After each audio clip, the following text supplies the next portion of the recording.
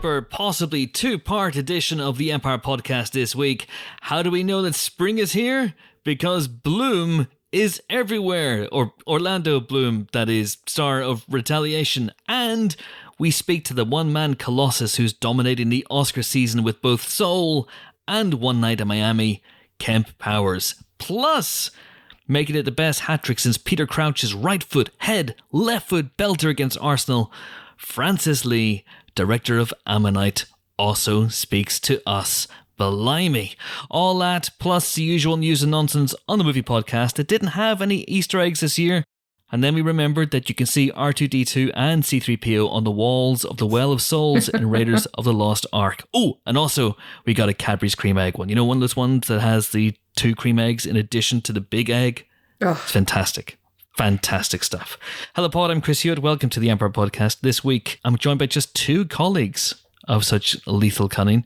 James Dyer has made his bed, and he has decided to lie in it. And he has made it very, very clear, in no uncertain terms, which podcast he prefers. He has fucked off to do Pilot instead of Empire. So, James Dyer, Judas, it's all very apt. It's all very. He's gone full Judas just in time for Easter. That's so lovely. That's so lovely. Too soon. Too soon. Too soon. It's been 2,000 years, Helen. I mean, come on. Come on, I think it's okay. We should maybe make clear this is for this week, right? It's not like a permanent move, is it? Yeah, I don't know. Well, let's hope. I'm of a mind to make it permanent. If you love Pilot so much, why don't you marry Pilot TV podcast? Smoochy smoochy. Anyway, the 2 colleagues of such lethal cunning who have chosen to join me this week are our geek queen, Helen O'Hara. Hello. And the living manifestation of Baby Yoda, Ben Travis. Hello. I'm actually wearing my Baby Yoda shirt right now. I insist on being a parody of myself. Let me see it. Hang on, he's on the back. Wait, let me turn around. Oh, my word. Oh, Baby Yoda. Yeah, that's nice. And speaking of Easter eggs, my Easter treat this year is, you know, M&S always do some kind of like Easter Star War. This year, it's a Stormtrooper helmet. Ooh. Really? Stormtrooper. You did say Stormtrooper, yes. Stormtrooper. No, Are you having a stroke? I am. Please send help. No, it's a Stormtrooper helmet. Last year it was an R2-D2. This time it's an edible Stormtrooper. And you don't have to feel bad about eating them because they're the bad guys. And it was always a bit of a shame to kind of pick off bits of R2-D2 piece by piece and see him slowly wither away. Whereas I'm not going to feel that guilt this year. Wow. I don't think I've ever eaten a funny novelty egg. I'm very much into my serious eggs. It's Cadbury's, yeah. Straight up. I'm absolutely 100% an egg purist when it comes to Easter eggs. I want the big ones, the big chocolate ones, big hollow chocolate eggs. Do you guys do what I do? And I realized, look, after last week when we were very, very self-indulgent with the listener question section, I want to be very much on point this week, but especially because we got 3 guests and it's probably going to be a 2-parter, and I do not want to be editing this long into the bank holiday weekend. But do you guys do what I do, which is I get my eggs, you put them in the fridge. What? Right? Yeah, put them in the fridge. Everyone at home, this is going to be the craze sweep in the nation. Put your egg in the fridge, couple of hours, get it nice and cold. Take your egg out of the fridge, bring it to a worktop, kitchen bench will do, or a kitchen table. Lift the egg, still in its foil wrapping, high above your head, and just drop that motherfucker. And it smashes all over the place and into beautifully edible chunks of chocolate. It is the most gratifying sensation. But don't you lose some chocolate? I mean, if it's not properly wrapped and the foil isn't sealed, you risk losing chocolate, which is not a risk I'm willing to take. No, that is a terrible risk. Leave no man behind. You know my policy on this. I will hoover that chocolate up. I'm like an anteater. I probe with my tongue around the surface of the workbench. And I've evolved over the last few decades that I can find the chocolate with the tip of my tongue. It's quite something. It really is. I'll upload it to OnlyFans later on. But you should do that. It's really, really great. It's so satisfying. It's the most satisfying noise this side of Indiana Jones punching a Nazi. It's so good. Plus, you can eat it where you can't eat a Nazi. You definitely shouldn't. You can try. Last year, I tried to do like a Hollywood hardman thing and tried to crack an Easter egg on my forehead. And A, it didn't work. And B, it really hurt. I've never felt less like Jason Statham in my entire life. Why not just, I don't know, break the egg with your hands? Like, we have hands, and opposable you use your thumbs, hands? Guys. That's like a baby's toy. I just think they're useful. Oh. Why would you do that? Well, we can talk about, tool usage by mammals when we get into some of the films this week, I guess. I tell you what, Godzilla and or Kong would drop that egg from a great height, and they would love it. But Godzilla wouldn't be able to pick it up. Godzilla has tiny. Pick it up. He's got tiny arms. He would be crouching down. He wouldn't be able to get it, and that's when Kong would come in and just whack him. Yeah. I'd say spoilers here for Godzilla vs Kong, but these are absolutely not. So don't worry, everybody. Yes. I wonder how all the movie characters in the films we're reviewing this week would handle their Easter eggs. But anyway, enough of this self-indulgent nonsense. This is a fairly lengthy podcast this week, folks, because of the 3 interviews. And so, to the delight of my colleagues of such lethal cunning, and mainly because there's only 3 of us this week, the 3-fact structure is being rested for 1 week. Rested for 1 week. But I will say this, Ben did have a fact. I had a fact.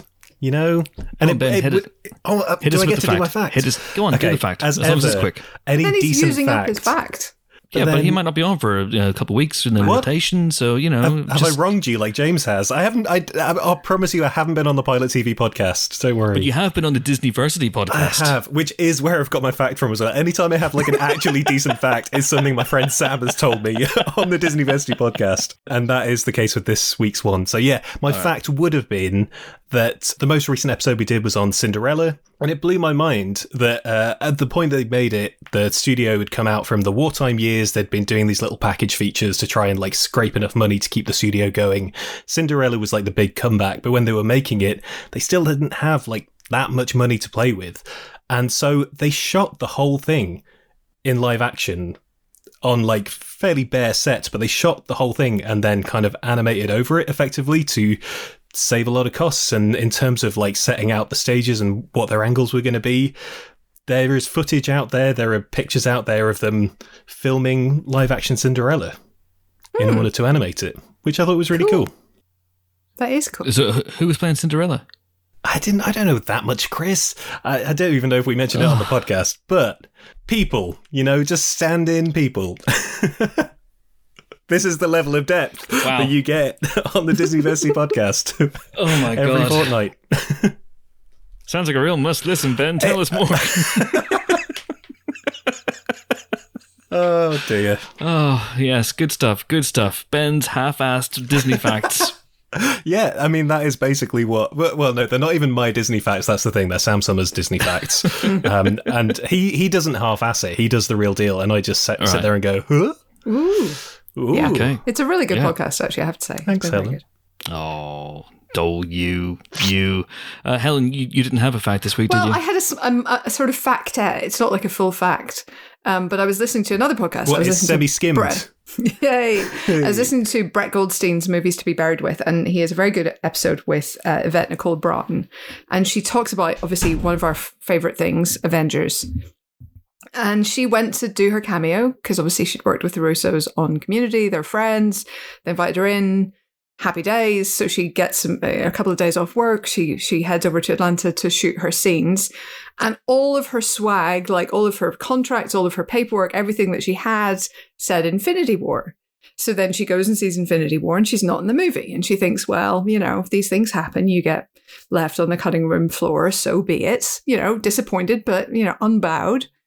And she gets over it because, when Endgame is coming out the following year, like she and her friends are all excited. They're super looking forward to seeing it. She apparently has a WhatsApp group called Blurds, which is Black Nerds. And so her Blurds group all go together to see Endgame kind of opening night.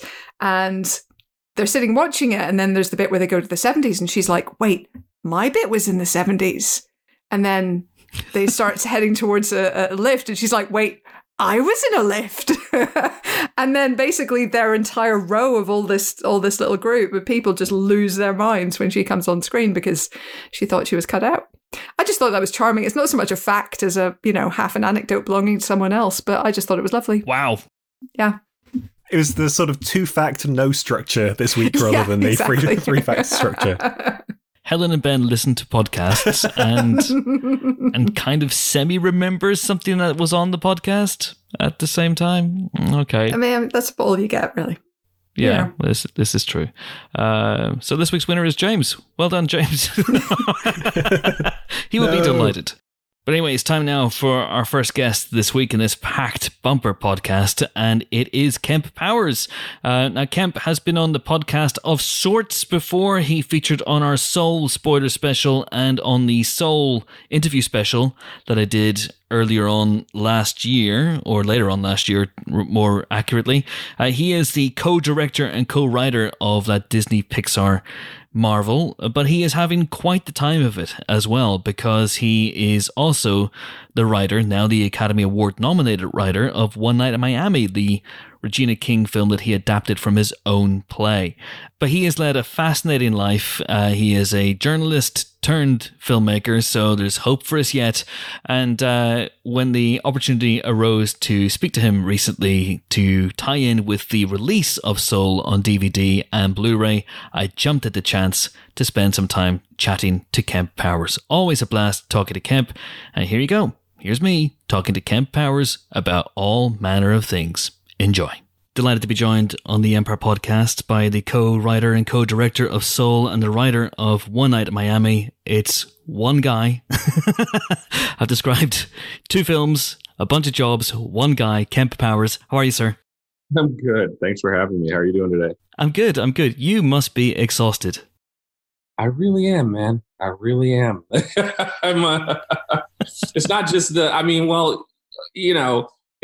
time is moving on, and the reality is that, we finished both these films months ago, and I'm kind of busy on other stuff. So yeah, it's quite a juggling act. But fortunately, I'm a fast learner, so I think I'm doing okay on everything.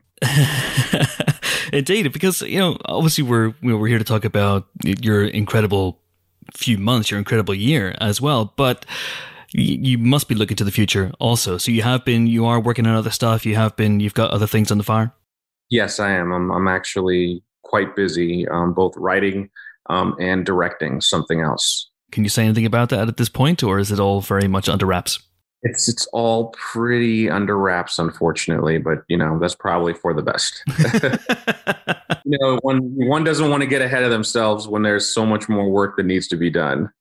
This is true. But when I said, were you exhausted at the beginning? Because it has been a frenetic few months, I guess, for you. You had to finish 2 movies essentially in lockdown in the COVID era. Then they both come out within a few weeks of each other, really, as well. And then you're thrust into award season whilst working on something else at the same time. How have you managed to A, retain your sanity, and B, just retain some sense of humanity all through that?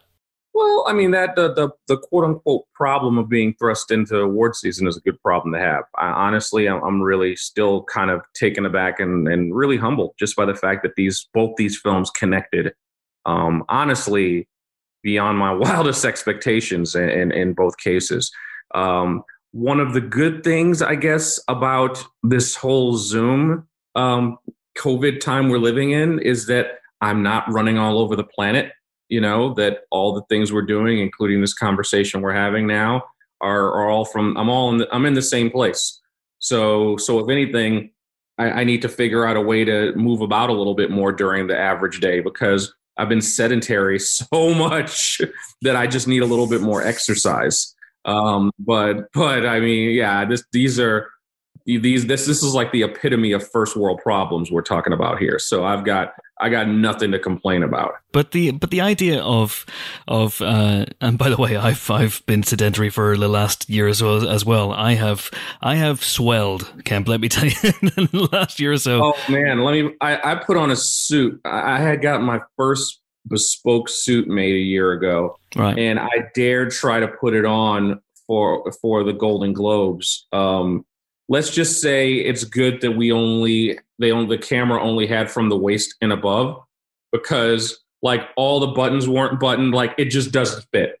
Like it looks like it was like the old Chris Farley, David Spade comedy, Tommy Boy, like fat guy in a little coat. Like that was me, fat guy in a little coat.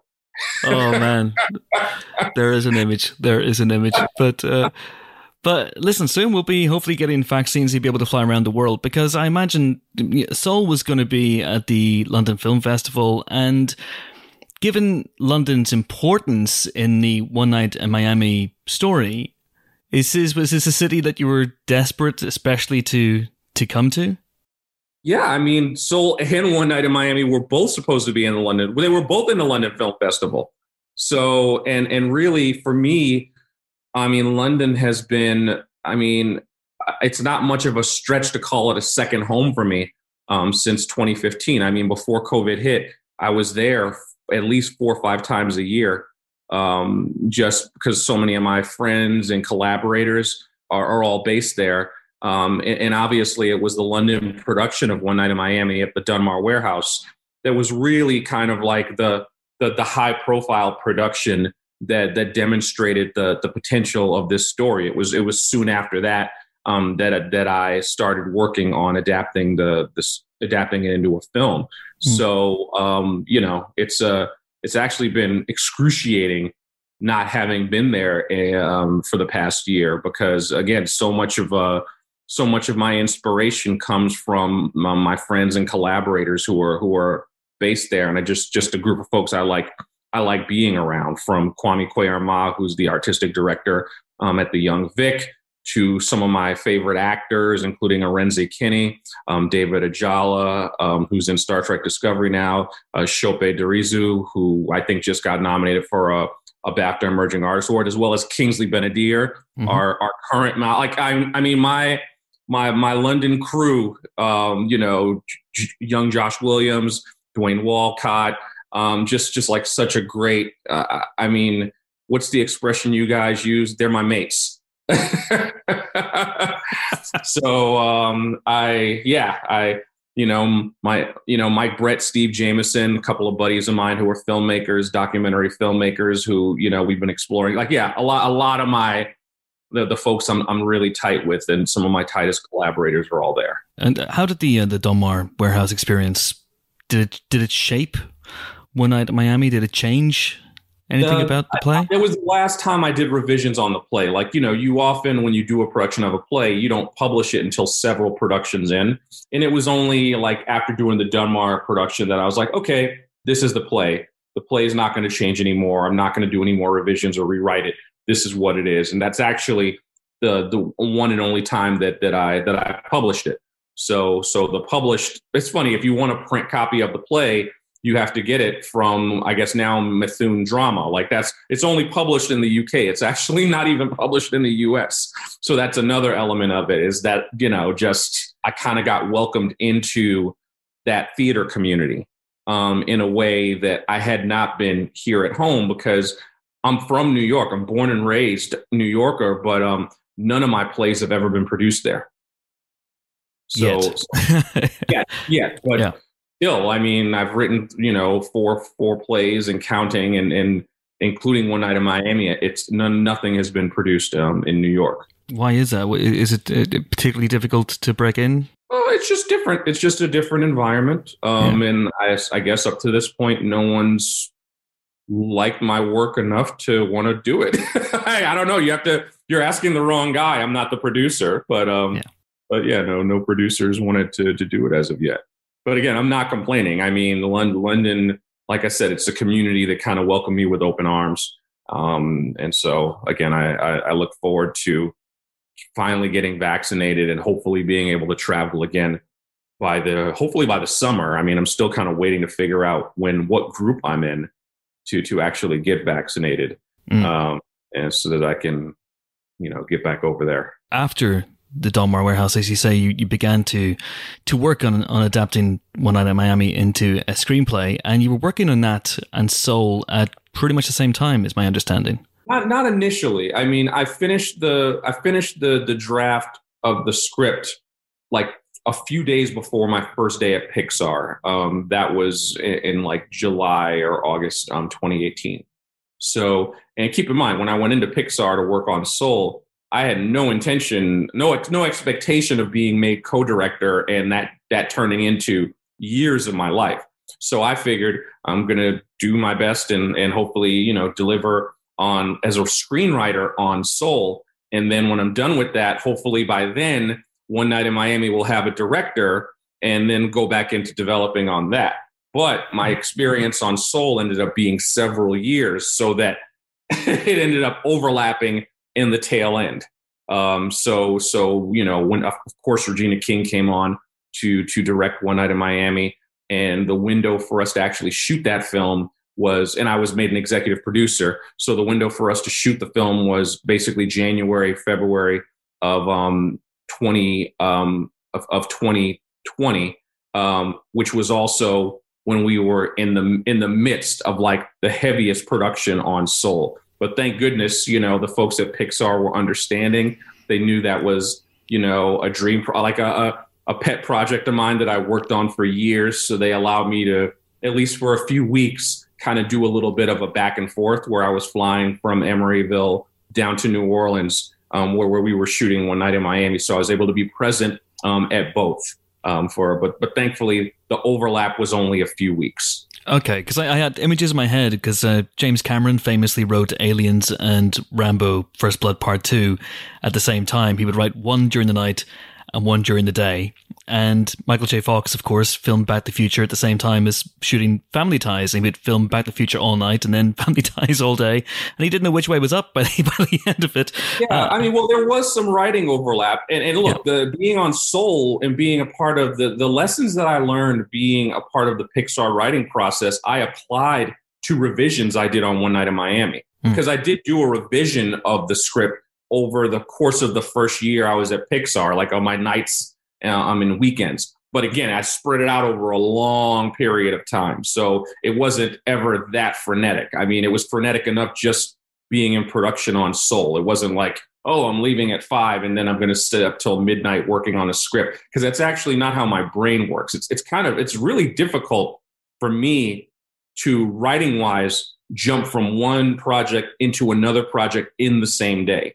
The way I usually break it up when I'm working on multiple things is different days for different projects. So in the case of working on One Night in Miami revisions, that would have been stuff that I would do on weekends because Pixar, you know, we might work long hours during the week, but you know, weekends and family time is pretty sacred. So I pretty much had weekends to myself, and I commuted back and forth from Emeryville to Los Angeles the whole time.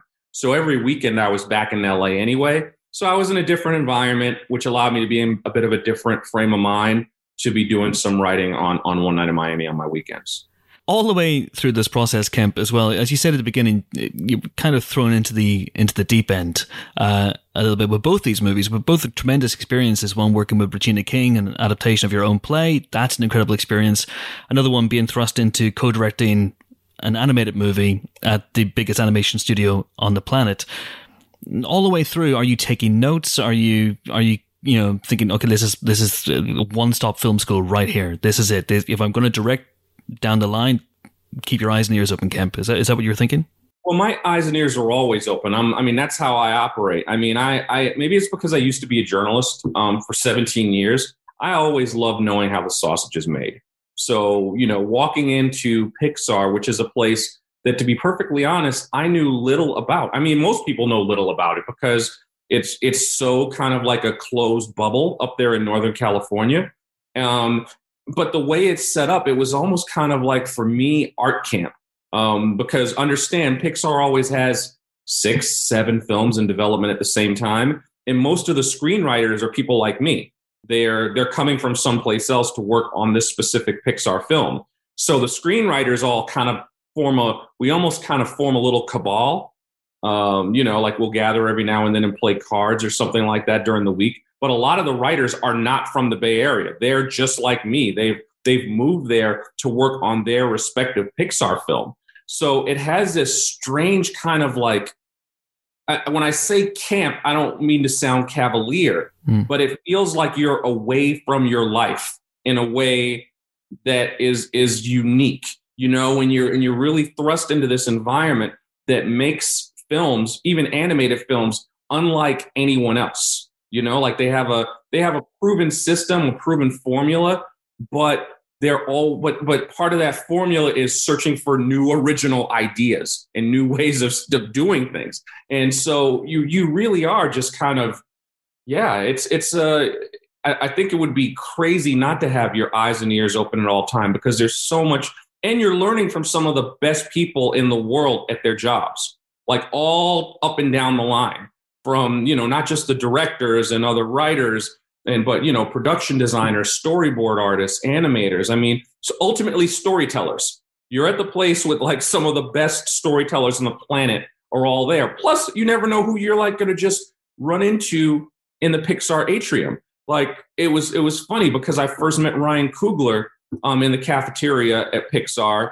And it was and I was like, well, dude, like, what are you doing here? And he was like, oh yeah, I'm working on writing my Black Panther movie. And it turns out he just kind of was keeping an office space at Pixar to write.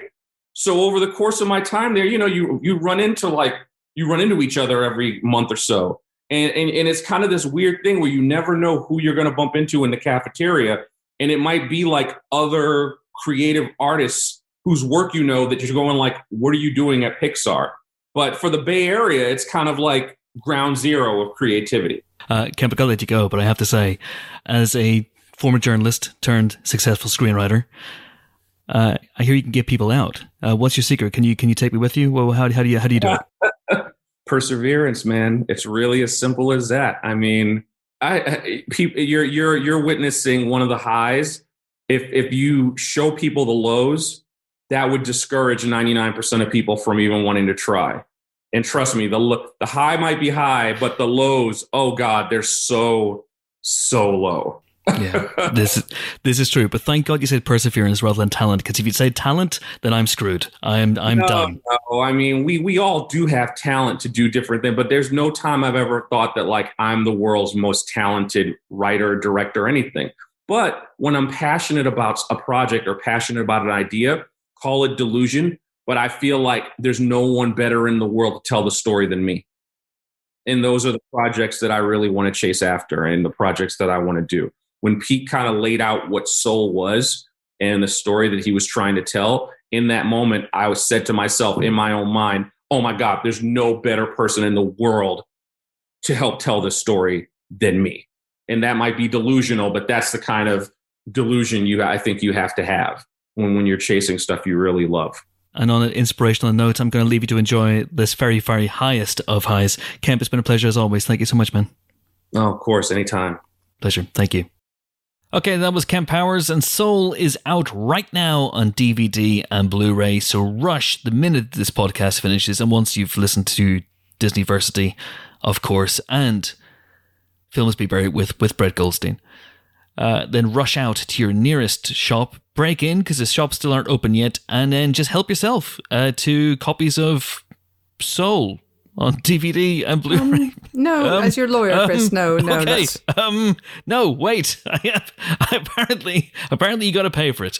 All right. Sorry, folks. Go and pay for a copy of Soul on DVD and Blu-ray. Right.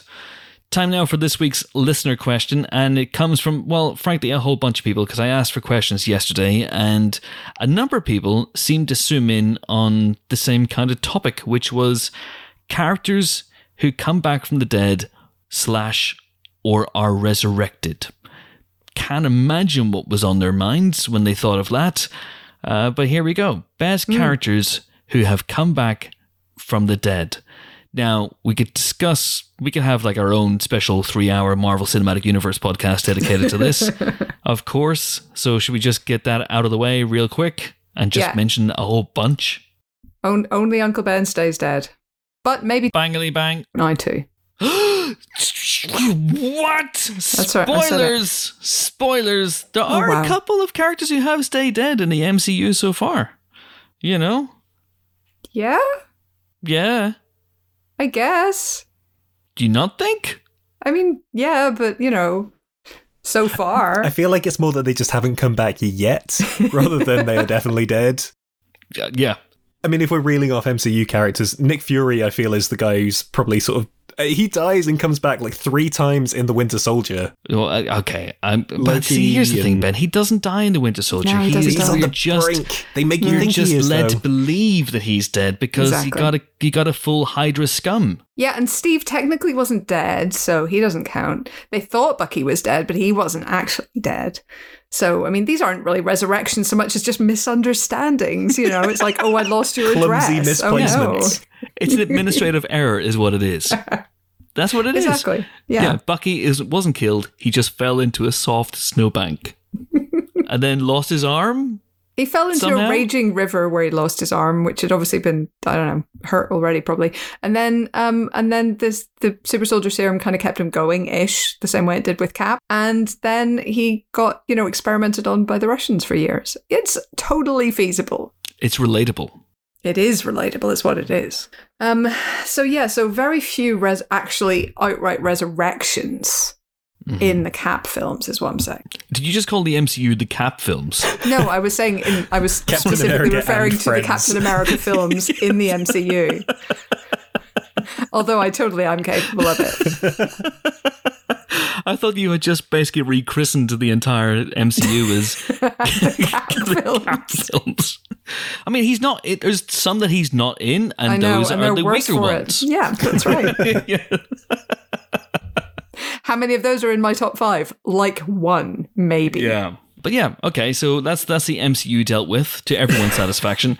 What about other characters who have carked it on screen and then been brought back either in the same film or in sequels? So Gandalf's a pretty big one. So Gandalf, I think, a pretty big one. I mean, compared to Hobbit size. So I think he did Oh, my word. properly die and was properly brought back to life. Like, that is a proper resurrection. It's not a misunderstanding. It's not he had to lie down and then he felt better. He is literally resurrected as Gandalf the White. Can I ask a question? Sure. Who resurrects him? Well, Chris, you're going to wish you hadn't.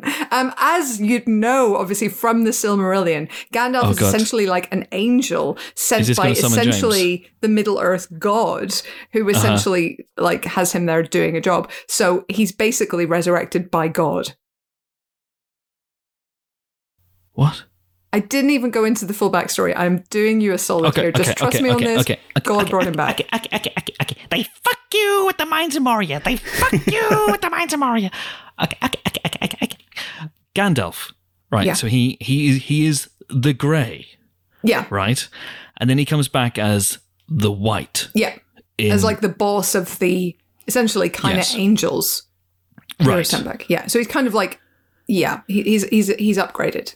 Is there a point in My Two Towers where he comes back and he's like, "You won't believe what happened to me. I fell down and then a big white light went brrrr, and I came back." Essentially, yes. Like, he Okay. does correct them and literally say, no, I'm Gandalf the White now. Yes, but does he say what happened? No. he's more just like authoritatively like, I am here and now I'm chiller than I've ever been. I'm Yeah. here, deal with it. Yeah. And then the little sunglasses go on his face. Yeah. Is that what happened? So Essentially, yes. Does anyone ever say to him, "Gandalf, but you were dead and now you are better. How did that happen?" Yeah, 'Cause they kind surely- of do, but he just kind of like hand waves it. never mind that, young Samwise. Does he say that? Look, they've all read the Silmarillion, so they know this shit is possible. Okay. So. Sounds hinky to me. Sounds like shonky storytelling. At least when Pepper Potts comes back in Iron Man 3, it's explained. It's because she's got the extremis virus flowing through her veins. That's how. Anyone else? And I want an explanation, a proper explanation this time for how they come back, not some sort of new agey God bullshit. is a proper explanation, all right? It's a freaking Christian metaphor here. So anyway. But surely... Okay. If you want an explanation of how somebody comes back from the dead, I got one for you. I want a canonical in-movie Sure. explanation. I got it Not right some here. jibber-jabber. I got Okay. it right here. All right, go for it. Spock comes back from the dead because Yes, he he was does. shot into space with the material Yes. that became activated by the Genesis device, which literally just reactivates his cells, regenerates them, brings him back first to childhood and then very quickly to exactly the age where he was before. Spock has an explanation of everything. Is he the best resurrection in film? No, because his death scene was so freaking incredibly brilliant. Oh, I can't even. not just the death scene, but the burial scene, the bit where Spock gets ejected. I mean, that's some pretty heavy-duty shit right there. I feel like you're mocking me and I don't approve. I'm not. You know I love that film. I love that film. Of all this, I've encountered in my travels, his was the most. It's still That too never soon. happens. No one does that with Gandalf the Grey, do they? You know, they don't go. They all sit around crying, but then Aragorn's like, look, we got to get out of here. These hills are going to be swarming with orcs by nightfall. That's literally his line. And so they have to run to Lothlorien. Like, it's not their fault. Is that It's his not like line they as don't well? want to. We've got to run to Lothlorien. I mean, then it's like a essentially, 5-minute running montage. I'm paraphrasing. Yeah. Okay. And then all the elves, like all night, all the elves are doing is singing laments about how great Gandalf was. I'm not even kidding. You just, I don't know why you're laughing. It's all very serious. I'm not laughing. While we're on This is all fantasy good. stuff, it's not a nice character, but a great resurrection scene is Voldemort's resurrection in Goblet of Fire. That's That is fair. like Yeah. crux of the whole storyline. It's a terrifying scene. It's like our hero cornered. It's kill the spare. It's blood and cauldrons and That's too with the soon rebirth too. of that weird little baby, and then he like sort of grows up, and it's yeah, great scene. Great Terrible scene. dude. Horrible back. Great horrible, scene, terrible horrible. dude. What about Star Wars? Well, obviously, I mean, Palpatine would be the greatest resurrection ever if we'd seen that in person. Yes. Oh, wait, no, it wouldn't. It's fucking shit. Somehow, Palpatine returned. Hey guys, dark secrets, cloning, secrets only the Siths knew, blah blah blah blah blah. It's fine. Okay, sorry. It's a my good mistake. movie. At least Yeah. it explained more than Gandalf. Yeah, right? Hey, all right. I'm not having a go. I believe me, I'm not having a go. I would know better than to tarry with Lord of the Rings fans. That's for sure. They're all armed. But I'm just saying that, you know, Only with axes and bows, you'll be fine. oh, that's true. Because I forgot I repel arrows. But I would just like a canonical in-movie explanation for how he came back, and you get that with Palpatine. I mean, it's bullshit, but at least you get it. I mean, yeah, sure. Somehow it's doing a lot of heavy lifting there. Somehow they decided this would be a good idea to do. Does anybody else come back from the dead in Star Wars? Darth Maul. Oh yeah, that one's bullshit. You want an explanation that's bullshit? That's pretty bullshit. I mean, The explanation is fans loved him.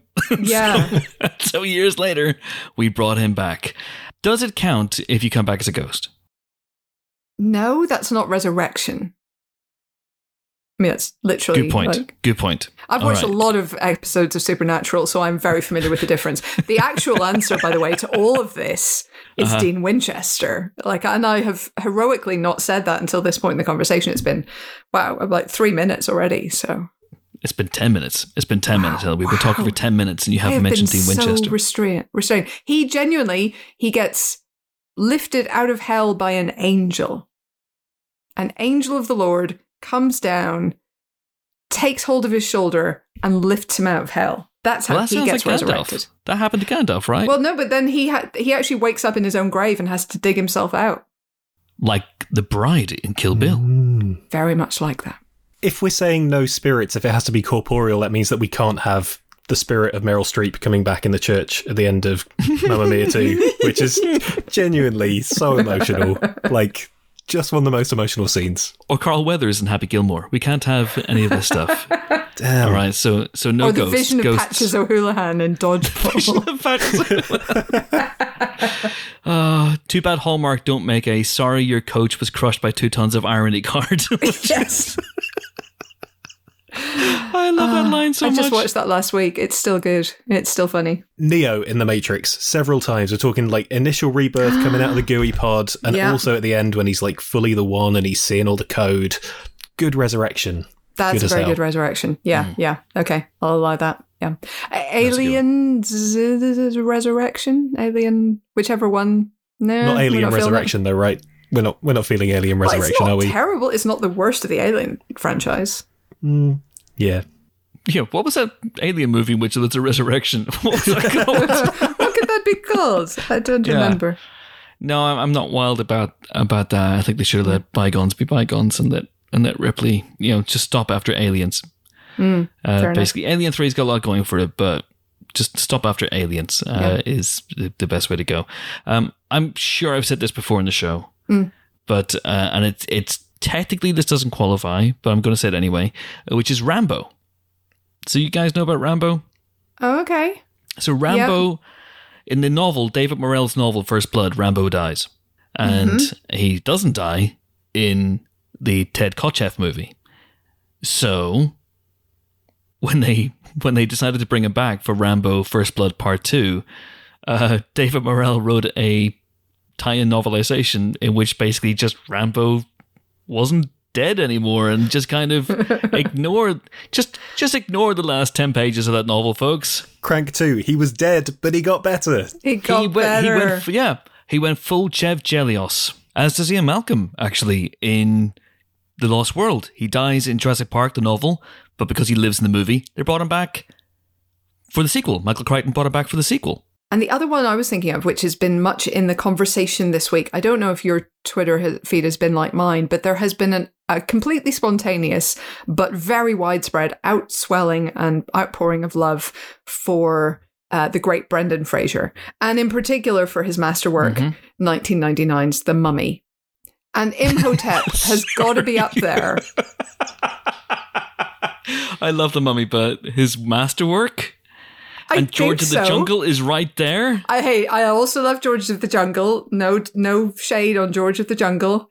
Literally none. He's got a perfect tan. He clearly has never met shade. But yeah, The Mummy is great. The Mummy is incredible. The Mummy is great. The Mummy is great. Yeah, it terrified me. I was 8 years old when I saw that, and I had nightmares for literally months of scarab beetles burrowing into people's brains, and the cupboard in my room had a mummy in it. It was awful, but it shaped me as a person for the better. So Well. Imhotep. Oh, don't! I'm gonna have horrible dreams again tonight. I'm going to mention real quick a couple of other ones. Obviously, there are lots of people who are resurrected in horror films, people who are killed in previous movies and then come back when they proved popular. I don't know whether, technically speaking, the greatest horror movie character of them all, Ash from the Evil Dead movies, died. Technically speaking, he didn't. At the end of Evil Dead, you see him screaming, and then you're meant to infer that he's been killed. But then Evil Dead 2 continues, and he gets possessed, and then he has to struggle fighting against the evil all night until then he gets reinforcements in the shape of Annie and Ed. No, anyway.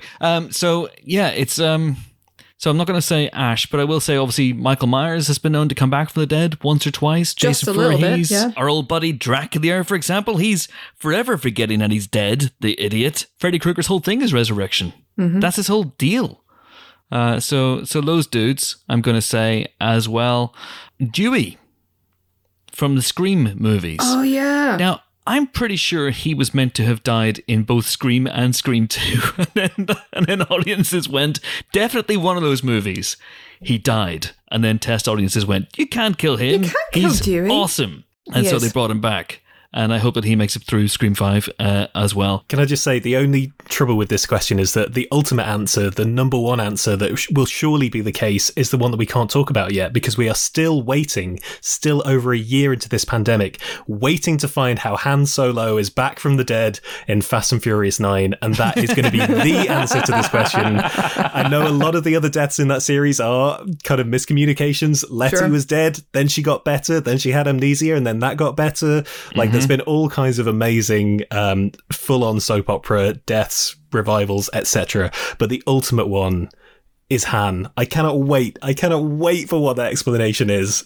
of Sung Kang being back in the Fast and Furious movies. So, I mean, they switched the whole order of the franchise around purely to keep him in it, and then still killed him off, and now they're bringing him back again. Look, I'm pretty sure that the answer is very simple. God did it. It's just like Gandalf. An it's angel just like came Gandalf. down, and he was shirtless, and his nipples were out. That's how the supernatural one works, That's right? not how that works. He wears and then a they lift trench them coat. up, and but that would chafe on the nipples. Did he have other clothes?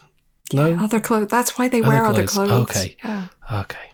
Don't fall prey to this, Ben. There's still hope for you. It's too Honestly, late for Chris. Literally, my only association with Supernatural whatsoever is those nipples. two guys and nipples.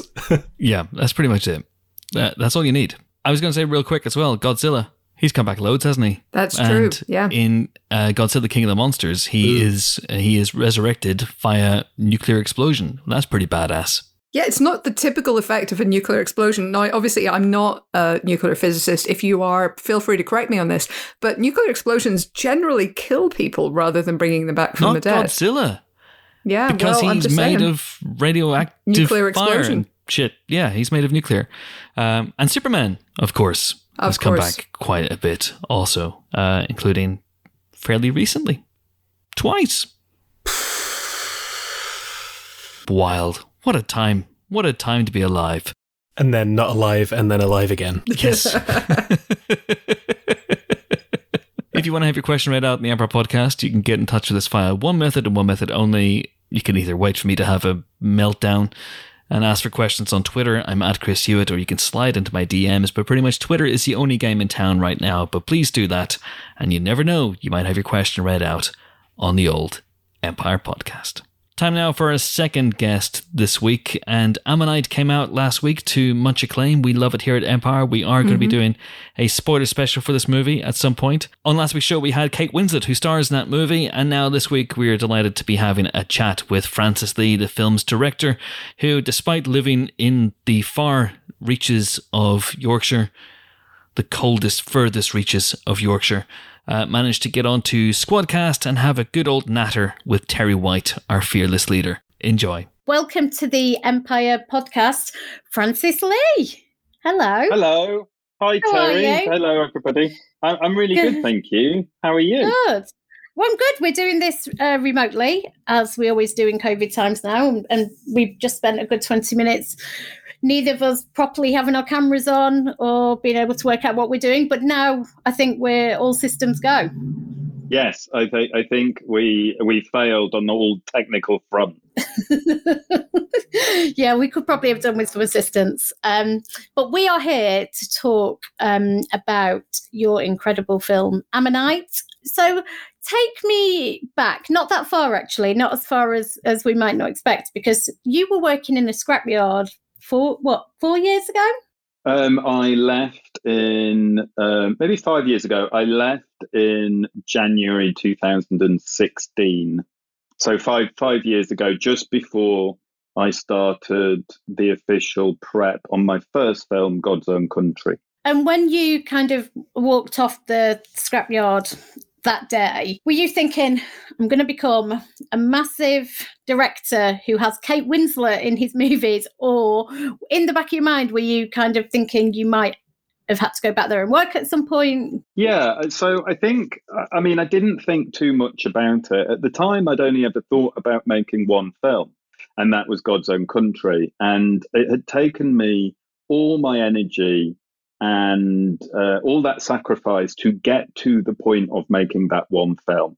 And I just thought to myself, if I can make this one film, then that will be good enough. I hadn't figured out what I was going to do afterwards, or what life might look like afterwards, or indeed if anybody, would like God's Own Country, or if the film would land anywhere. It was such a small budgeted film. It was a micro budget. And the expectation, I think, because of the subject matter and the location, was very, very small. It didn't feel like I was launching off. It really didn't feel like I was launching off into a career of a filmmaker at all. When did you kind of first realise that you had something really special in God's Own Country, insofar as it was going to have the impact that it did end up having? I mean, honestly, I don't think until I don't think until we premiered at Sundance. And we premiered at Sundance, again, because I'd never made a film before and we didn't have anybody famous in it at the time, which feels weird now because obviously last night, Josh O'Connor, who plays Johnny in it, would have won a Golden Globe. He did, But yes. yeah, very proud of that lad. But at the time, he wasn't famous. He'd worked, but he wasn't famous. Anyway, so we premiered at Sundance, and we got very good reviews. The first few reviews were very good, and people started to talk about it. And as the week went on, because we were at Sundance for a week, and there were more screenings, the attention around it and around the actors in it just got bigger and bigger. It kind of slowly grew. But I honestly don't think we were fully aware of how it was resonating with people or its impact until we went to Berlin, which was a few weeks after Sundance. And we premiered there in the Panorama selection. And we got there, and the guys who organized the festival said, we've had to put on 3 more screenings. Because all our screenings just instantly sold out. And the body of interest there actually was the thing that I think we all started to go, I think this, I think this might, carry on and break out and gather interest. Mm. And you did, is it right that you had the idea for Ammonite while in promotion for God's Own Country? Yeah, pretty much. I dedicated myself to the promotion of God's Own Country around the world. I thought to myself, I might not have this opportunity again to travel with a film. And again, nobody famous in it. I'd never made a film before. So I thought, if I don't turn up, then it's very hard for the local distributor in whatever territory to sell this film. So I dedicated myself to traveling. And whilst I was traveling, I came across Mary Anning and started to think about her and what her story might mean to me. And you were you were looking for a fossil, right? And it was then that Mary Anning came up, because she's not a household name. She's not incredibly well known, even though, as kind of you explained, she was incredibly significant as a paleontologist.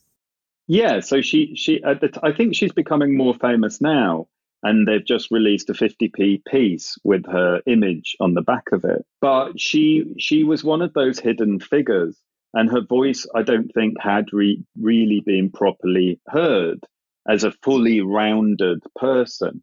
I think, people had started to be aware of her as a paleontologist and her significance within that science.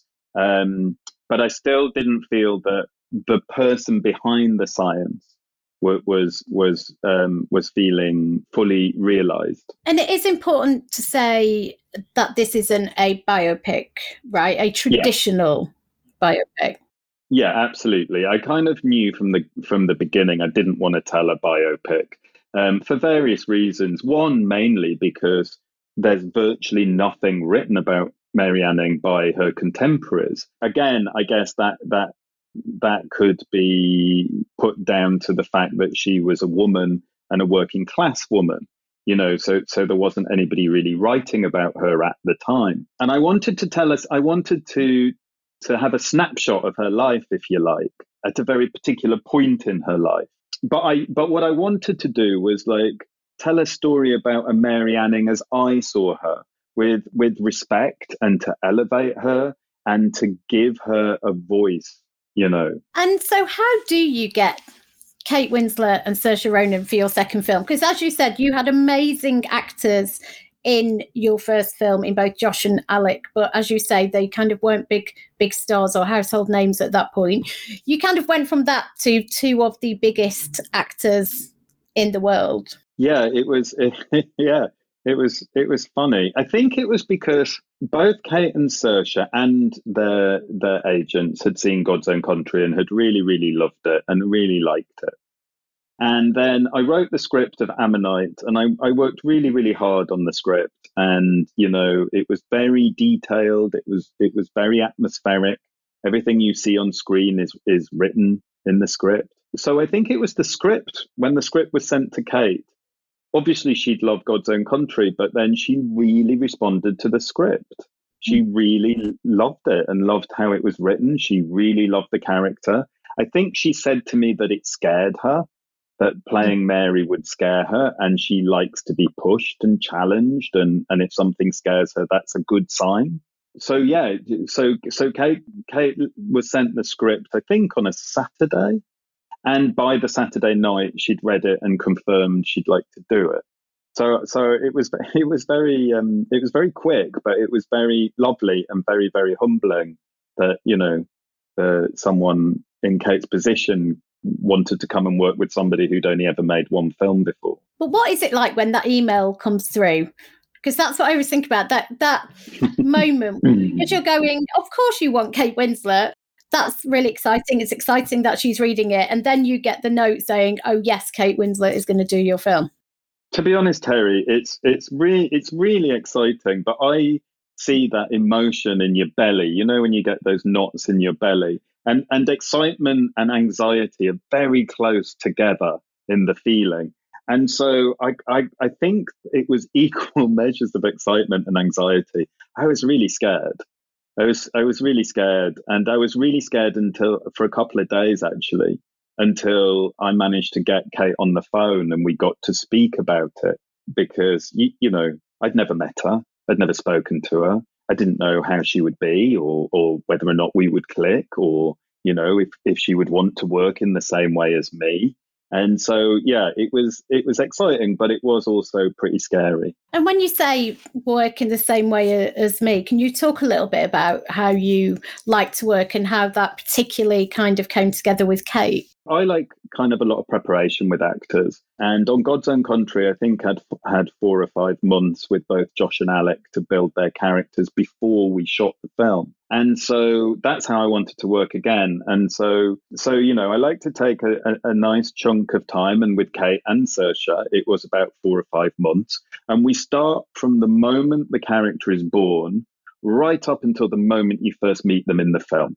And we investigate them fully, and we work out everything about them, almost in an incredibly detailed timeline, whether that be their relationships with family or friends or lovers, their school life, what, you know, their hobbies, what they like to do, a typical day in their life at each point, significant moments, you know, what clothes they prefer, what's their favorite color, what do they eat, everything. We work out every single detail about them. So when we actually come to shooting, we have answered a lot of the questions that are going to come up. We know exactly why they are like they are, and what and how they got there. And for me, that just adds an awful lot of depth to the characterization. And as a part of that process as well is because, you know, because I don't like hand doubles or stunt doubles or anything like that.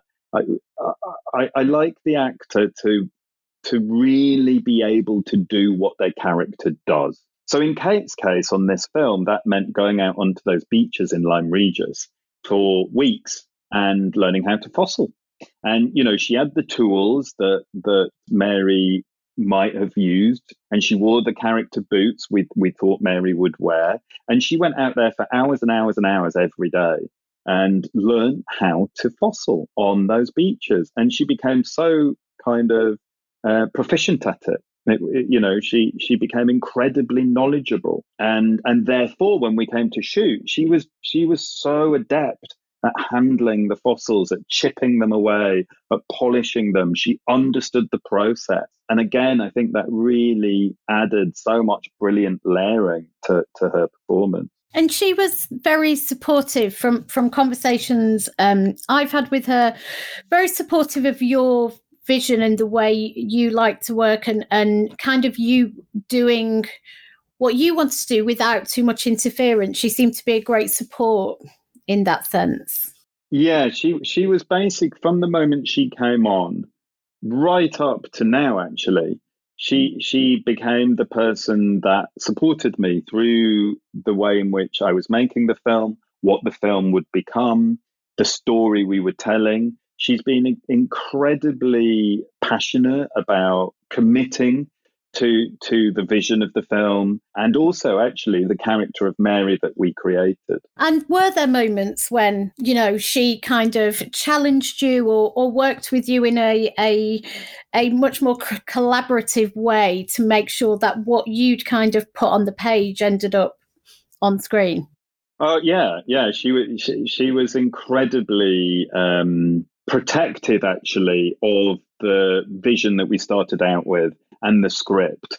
So, occasionally when you're making a film, you're asked to do a rewrite by somebody, and then you slot those pages into the script. And Kate would get these pages, and then, she'd pull me aside and go, why have you done this? Why have you written this? Because has somebody told you to write this? Because it doesn't fit with what we're doing. And so, she actually backed me up an awful lot in that vision, and in a sense helped me with my confidence making this film to be true to the script and the vision we'd set out to make from the beginning. And you have been promoting this film and taking it to festivals, but all in this weird, distanced, sat in your kitchen at your kitchen table way. What's that been like as an experience? It must be quite weird. Understatement of the year. Yeah, it's really strange. It's really odd. And, I'm always careful because obviously the pandemic has meant incredible things for people and incredible losses in terms of, people losing their loved ones or their jobs or all of those things. But it's been in a sense, it's been very disappointing. And one of the things that I really enjoyed about making my first film was the interaction with audiences, being able to talk to the people who are coming to see the film and have dialogue about it. And of course, there hasn't been any of that. The only reactions I've really managed to get from the film has either been from journalists or social media, but that doesn't actually, it's just not the same as being in a cinema with people, hearing their responses, being able to debate the film and talk about it. So it's been very, very odd. And finally, 2 films down, you did have the idea for this film while you were promoting God's Own Country. Do you know what you're working on next? I do know what I've written it. Yeah, I do. Well, we can't wait to hear all about it. I know. I always feel like I do feel a bit of a knob, never not being able to go, yeah, I've written it and it's this. And this is what's going to happen. But of course, it's not because of any other reason apart from you think, well, there's always a chance it's not going to get made. Yeah. And then people are going to be saying to you, well, I'm to that film you were talking about. So you're always slightly cautious until, you're off shooting it.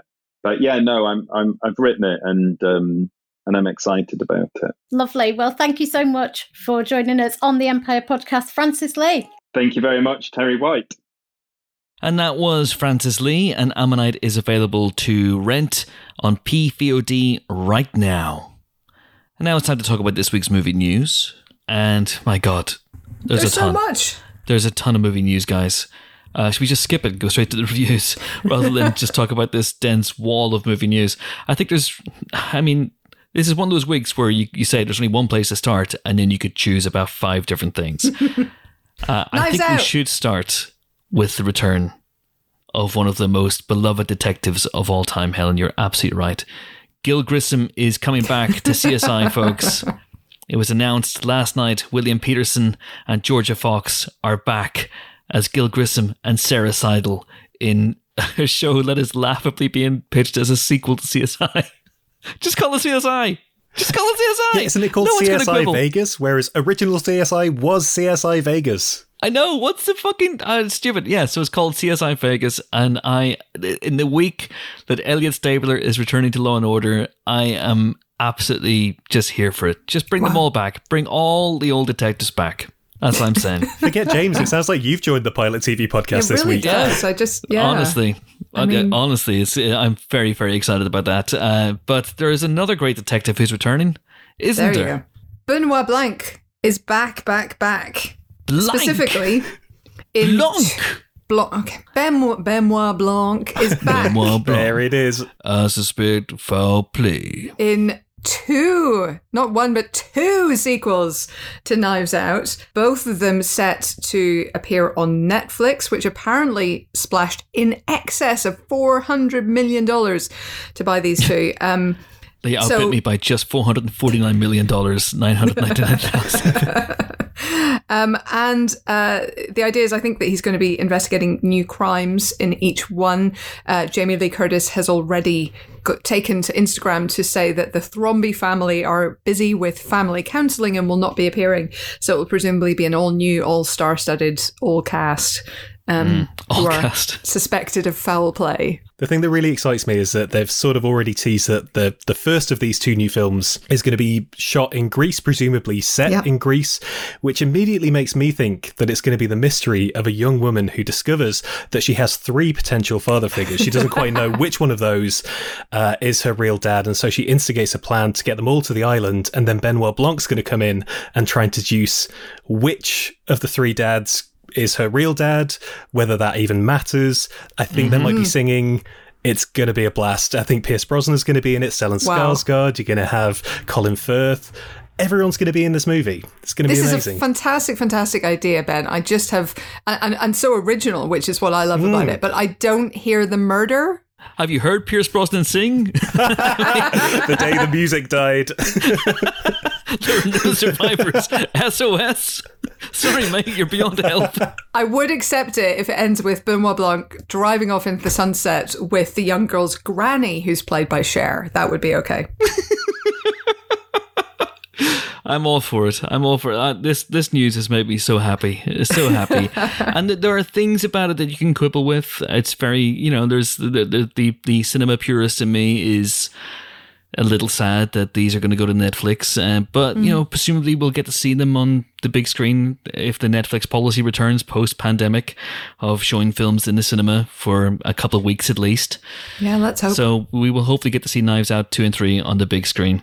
Yeah, there was a part of me that was just like, I'm sad that these are going to be Netflix, because I think it was great that he came up with this amazing original idea and pulled this huge cast together and made this cinematic event. At the same time, when I saw what that Netflix bid was, I was like, Rian Johnson, you go and get your money. You've earned it. I'm happy for you, man. Yeah, You've created something that's entirely your own, and people loved it. And now you've pulled this massive deal off for it. That's amazing. He's earned it. Here's the real question. Who's going to wear the jumper? In Greece? Are you kidding me? There has to be a jumper. I'm sorry. There has to be an equivalent of the jumper. What's the Greek equivalent of the jumper? I don't even know. Maybe I need to do some investigation into just a Greek vest, fashion. Surely, isn't it? Because it's going to be so warm over there. No, There's going to be that's lots not the same. You don't understand.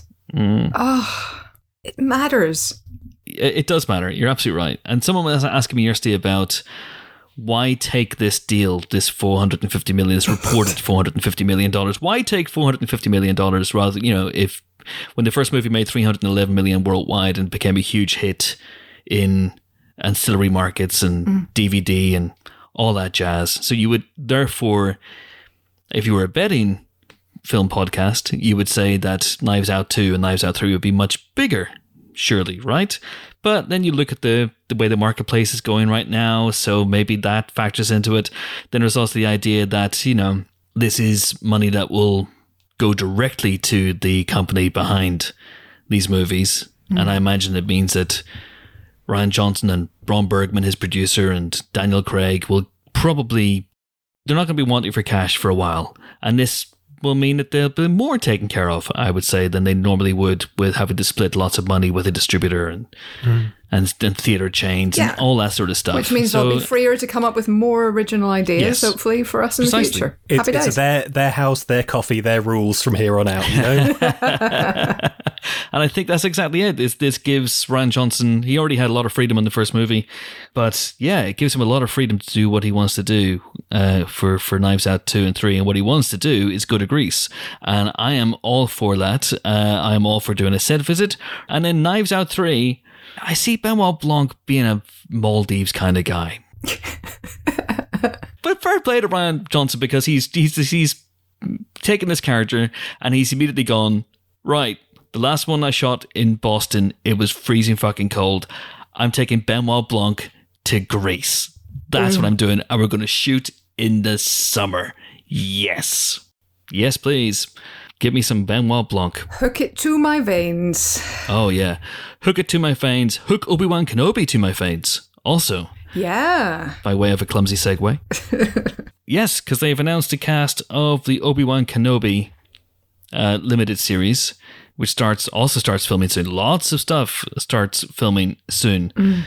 And this is a really, really promising cast. Yeah. Talk me through it. Is. So we obviously have Ewan McGregor back as Obi-Wan Kenobi. We knew that. Hayden Christensen's also going to be playing Vader. Obi-Wan Kenobi. Yes. But also Joel Edgerton and Bonnie Piesse have been confirmed as Uncle Owen and Aunt Beru, presumably. Blue Milk Ahoy. But also the new ones. Kumail Nanjiani, O'Shea Jackson Jr., Indira Varma, always good. Benny Safdie, Sung Kang. We were talking about Han Solo already, and here he is again. I mean, please. He should just keep that name and just see what happens. Yeah. And Rupert Friend, Moses Ingram, and Simone Kessel. This all sounds very, very promising. I'm here for these people. So they've cast Han Solo and someone called Kessel. I mean, this is pure Star Wars casting. This is right? nominative determinism right here. It really is. All for it. The fact that Edgerton and Bonnie Piesse are both back immediately makes me think, if Uncle Owen and Aunt Beru are in this, are we going to see a young Luke? Surely is going to be part of this series, which is something that I hadn't really thought about, but that's like a fascinating thought. And this seems like the show that's hews most closely to, like, we're delving back into this timeline and to these characters that we know. Like, obviously Mando is mostly off doing its own thing and occasionally bringing back some familiar faces, but the whole hook of this is we're going back to Obi-Wan, we're going back to Vader, we're going back into the prequel era.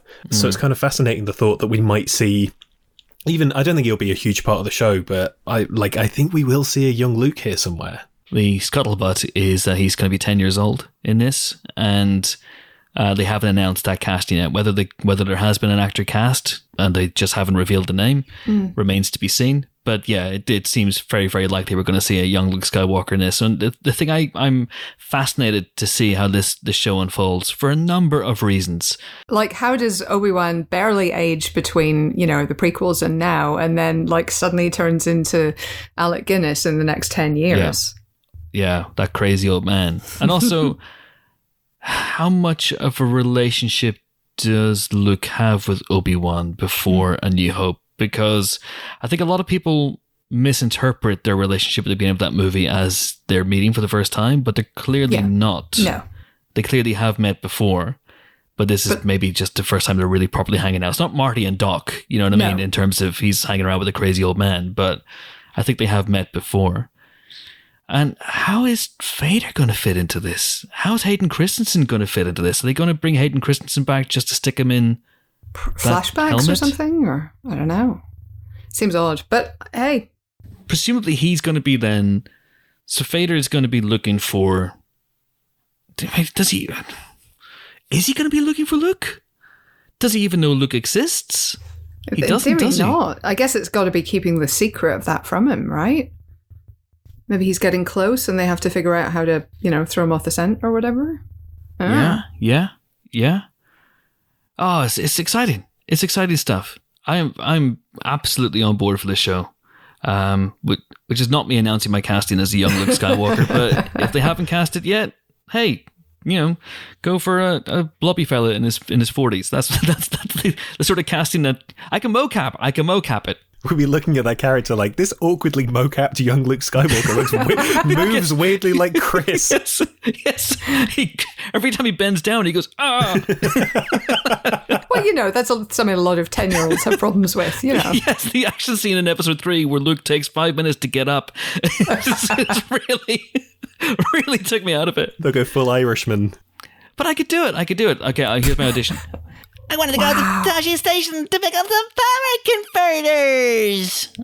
See, I could do it. I could do it. Wow. Yeah. Anyway, Yeah, massively excited for Obi-Wan Kenobi. Please don't be shit. Please don't be shit. Please don't be shit. And that is something I am also going to be saying, and you may be surprised about this, about the Suicide Squad. Because the trailer for the Suicide Squad came out last week, and I know everyone in this room doesn't share this opinion, so this is going to be interesting. I fell in love with it, you folks. I think this could be a belter. And I didn't fall. I wasn't like kissing the screen or anything. I mean, but I heard you were. I kind of was. But I thought this looks absolutely terrific. I know that not everybody here shares my opinion. Isn't that right? Helen O'Hara. Gasp! It was me all along. Jacques. Jacques had nothing to do with it. It was Helen. It was all me. Now, look, I don't hate it or anything. It's only a trailer. I'm still, every day is Christmas Eve, and I'm hopeful for the film. I just felt it was. So I have this thing when films that have maybe not previously been an R and are now an R, series and stuff, and they're so desperate to convince you of that they're like front loading the trailer with like swear words and like violence. I'm a bit like, could you just dial it down? Like, it's actually not big and it's not clever. It can be big and it can be clever, but it's not big and clever in a trailer. It just makes you look a little bit desperate to me. So I got that edge of. Or is it conveying the tone of the film? No, it might well be, but it just felt tiresomely teenage. A little bit. And no disrespect to teenagers. Many of you are not tiresome. But just like, I was a little bit exhausted by the trailer.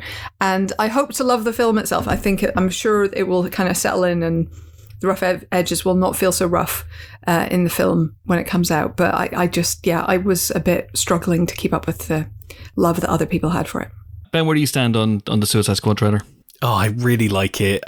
For me, I wonder if they went with the R-rated trailer because they want to sort of differentiate it a bit from Guardians in terms of showing that he's doing this one isn't going to be family friendly, and it kind of puts that on Front Street. The thing that I really like about it is that James Gunn, by the way, we should say that.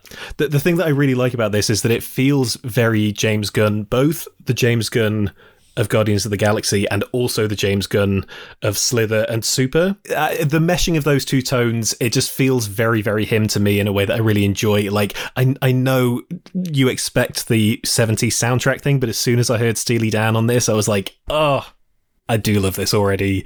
And King Shark, like chomping people down and ripping dudes in half and having the voice of Sylvester Stallone. We were all convinced it was going to be Taika, and it's Sylvester Stallone, and that's great. And it fits so well, because I don't think Taika's voice would have fit that character quite as well, actually, now thinking about it. And it's got this lovely deadpan quality to it. Idris looks very, very funny in it. So he's playing a character. I can't remember what his character's called. What's it called? Bloodsport. I cannot for the life of me keep Bloodsport, Deathstroke, and Deadshot straight in my head. Deadpool, Bloodstroke, Deadpool, Bloodshot. No. There probably is a Bloodshot. So he's Deathspike, and he's just got this lovely. Because I think he can be very, very funny, Idris Elba, and he's not often allowed to be very, very funny in stuff. He's a hoot in his Sky commercials, and I think this might be him unleashed in a way, in this very, very, oh, fucking hell, we're all going to die kind of way. Yeah. For fuck's sake. Fuck's sake, we're all going to die. Like, even just that line reading instantly goes some way to making up for Cats. Like, McCavity, all could be forgiven. If he is at that level throughout this whole film, then we write off Cats. McCavity is forgiven. We all forget about the sparkly disappearing and the... Yeah. He's doing penance. Yeah, but so the Suicide Squad, in case you don't know what it is a sequel / reboot of Suicide Squad, which for my money is the worst movie in the DCEU by a country mile. And it's just dreadful, awful schlock. Helen is not as convinced about its demerits as the worst movie in the DCEU. Yeah. It's terrible. But you have other movies. There's some other dreadful movies are available. So. But this looks so much better. So this is written and directed by James Gunn and stars an all-star cast. Some people who were in the first movie, so the likes of my old mate Joel Kinnaman as Rick Flag, and Margot Robbie's back as Harley Quinn, who she's not going to be killed. No one's killing Harley Quinn in this movie or any time ever. You know, if it's one person who's not going to be suicided in the Suicide Squad, it's Harley Quinn. And honestly, I'm glad about that, because if this trailer proves anything, on top of Birds of Prey, is that the best thing in the DCEU by far is Margot Robbie as Harley Quinn. That just, like, keep that going forever. She's great in this trailer. More of that forever. Yeah. So she's really funny in this. She is. And so the Suicide Squad is brought together to do something for reasons. And the gag here that they're going to lean into is that, unlike the last movie where the Suicide Squad mainly made it to the end intact, here there's going to be lots of violent, comedic, technicolor, gory deaths of these rather inept supervillains. Oh, good. It's the boys again, and like exploding people all over the place. Woo. Well, listen, Helen, I like dropping eggs from a great height, and I like watching people explode. Sue me. So I'm totally on board for this. Although I will say, and I'm going to include now the other trailer that came out this week, which is the trailer for Guy Ritchie's reunion with Jason Statham, Wrath of Man, that both of these trailers make me want to subscribe to Emma Thrower, formerly of this parish. Her philosophy when it comes to watching trailers was don't watch trailers because they give too much away. And I think that as much as I enjoyed the Suicide Squad trailer and the Wrath of Man trailer, they give too much away, including deaths of major characters. The gag with the Suicide Squad is that, you know, don't get attached, don't get too attached. You don't know who's going to make it through until the third act. I have a fairly good idea. Margot Robbie. Except for Margot Robbie. But I have a fairly good idea who makes it through to the third act, having watched the trailer. And that's not ideal. I did very much enjoy the Wrath of Man trailer. I didn't like Guy Ritchie's last film, which I thought was appalling dreck. But this one looks really fun and has Jason Statham, taking apart a city full of bad guys, which I'm super duper here for. Couple of very, very quick shout outs. Our good podcast chum, Corin Hardy, has lined up his next movie. And he's going to be working with Sam Raimi, which is very, very exciting. Yeah. And weirdly, his first movie project was Abominable, which was his Yeti movie, and that was announced years ago, and that was going to be with Sam Raimi as well, and that never quite happened, so it's all coming full circle, which is very, very cool. So it's going to be a kind of haunted house movie called Every House is Haunted, and it's going to be about an insurance investigator who is going to be investigating the death of a couple. The claim is that they were killed by a haunted house, and he's like, what? Haunted houses don't exist. Ew. And haunted house is like, hold my ectoplasm. So this could be a fun one. Very, very fun. Speaking of fun, Adam Wingard, he's going to use the cachet which is going to be afforded him by the success, because it is looking fairly successful, of Godzilla vs Kong. He's already lined up a Face-Off sequel, and he's going to be directing Thundercats. Oh! Ben, you're too young, but Yeah, that means nothing to me. Pokemon or GTFO. Oh, wow. Oh, what's You've missed GTFO? out. Is that something that the kids are playing? Yes, Chris, yes. Yes, when people You say should that to you definitely do on that. Twitter, Chris, that is what they mean. That's what they mean, yeah. Yeah. Russell Crowe has signed on to join the ever-growing cast of Thor, Love and Thunder. Super here for it. Yeah, he can play either Love or Thunder, and I'd be very, very happy with that. No idea who the hell he's playing, but... I feel like late career Russell Crowe this way kind of brings a chaotic energy with him. And I'm very excited about seeing that in kind of Taika's universe, Taika's Thor universe. I feel like there's real potential for just some batshit shit to go down. Welcome to a new world of Love and Thunder. Little shout out as well for the In the Earth trailer. This is Ben Wheatley's new film, which looks nuts and horrifying. Yep. Like, I love his early stuff. I love Kill List and A Field in England. This basically looks like a forest in England. It does, doesn't it? Joel Fry and Reece Shearsmith. Yes, people going into the woods and there being psychedelic, horror-y, folky creepiness. I feel like they do a good job in this trailer of kind of teasing some of the nastiness of what this film is going to entail, while also not fully giving the game away. Yes. But it looks like it is going to, if you've seen A Field in England and you remember how the last 20 minutes of that plays out, aka just crazy, trippy whooshiness happening on the screen, but in a really overwhelming way. It looks like it's sort of playing into that territory. And it's just nice. Like I've enjoyed following where Ben Wheatley's gone over the past few years. I liked his Rebecca, and it's been good to see him do things like Free Fire, and Colin Burstead as well was great. It was fun to see him do kind of proper comedy. But the thing that made me fall for him in the first place was his horror stuff. And so I'm really happy to see him back in nasty horror territory. Nasty. Speaking of people I'm happy to see back in certain territories, I'm sorry that was laboured, but Idina Menzel and James Marsden are going to be back for Disenchanted, the Enchanted sequel, which is super good.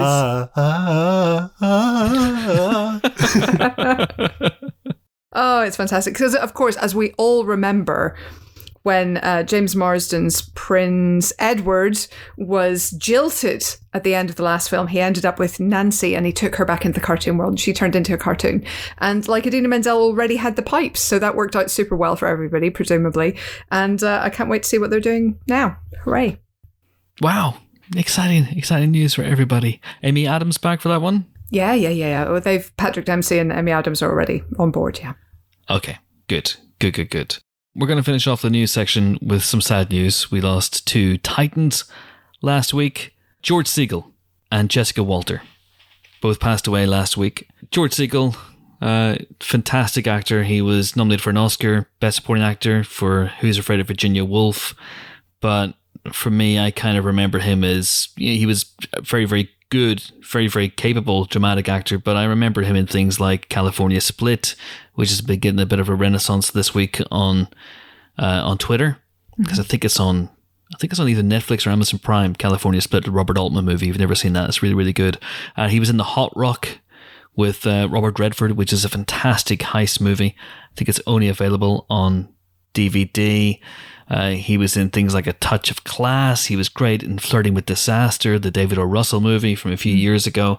And he was really, really good in sitcoms as well, like Just Shoot Me and The Goldbergs. I've only seen a few episodes of The Goldbergs, but every single one I've seen is very, very funny. And he was the grandfather in that. And it was still filming it actually when he passed away due to complications from heart surgery last week. So I don't know how they're going to handle his death on the show, but he was a wonderful, wonderful actor. Very, very sad indeed to hear the news of his passing at 87. Yeah, he was just one of those guys. When he turned up, you were always like, "Oh, it's that guy." He was always good in everything. Yeah, I like him. He's good. I remember him. I mean, to my shame, possibly, but as a young person watching the Look Who's Talking series. He was a fixture in those and was brilliant.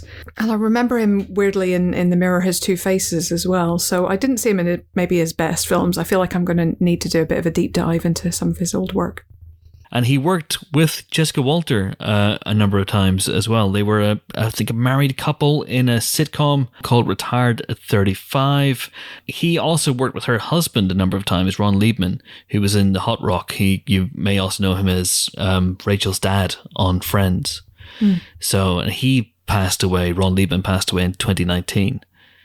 So there's this lovely Venn diagram of George Segal, Ron Liebman, and Jessica Walter. And Jessica Walter is obviously Lucille Bluth from Arrested Development, and she was tremendous. And the night she passed away at the age of 80 was just this wonderful outpouring of love. And this happens quite a lot, obviously, when people pass away.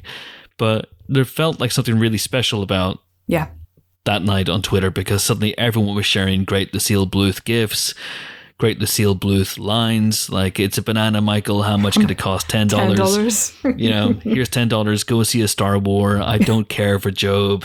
All that stuff. She was just tremendously withering as Lucille Bluth in that sitcom. All 3 seasons of it. She was absolutely amazing. There was a line that was going around a lot that night, and it was one of those moments where everyone on Twitter is just talking about their love for her, which was really nice to see. But there was a line going around that if she couldn't make it funny, there was a problem with the script. Like if Jessica Walters is saying your line and it's not funny, then you done fucked up. So yeah, I thought that was true actually, because she's so good particularly in Arrested Development, but really in everything I ever saw her in. And she will be much missed. I think obviously animation fans will remember her a lot from Archer as well. Which apparently, I have never seen Archer, but people were saying that it's a very similar-ish role to Lucille Bluth. And apparently when they asked, when they were writing the script for the pilot, they were like describing the character as like Lucille Bluth. And then apparently that got back to her somehow. And so she went, well, can I give it a go? And they were like, are you fucking kidding me? Of course you can give it a go. And that's how she ended up being an Archer as well. And I remember her as well for, she was terrifying in Clint Eastwood's directorial debut, playing Misty for me. Yeah. As a woman who has a sexual encounter, a liaison, if you will, with Clint's character. And years before Fatal Attraction goes off the rails in a very, very scary way. She's really chilling in that, which is what made it so beautiful, I think, years later, when suddenly you see her in Arrested Development. It's like, oh no, she scared the shit out of me years ago, and now she's really funny too. What is this acting? This is amazing. Also, apparently he sends her a Christmas card every year, or sent her a Christmas card every year, and apparently sends really good Christmas cards, according to an interview with her I read. Yeah. Oh, I bet he does. Like with his dogs and stuff on them, just like really super good Christmas cards. Oh, good old Clint. Yes, indeed. So very, very sad to hear about the passing of both of those legends, George Segal and Jessica Walter.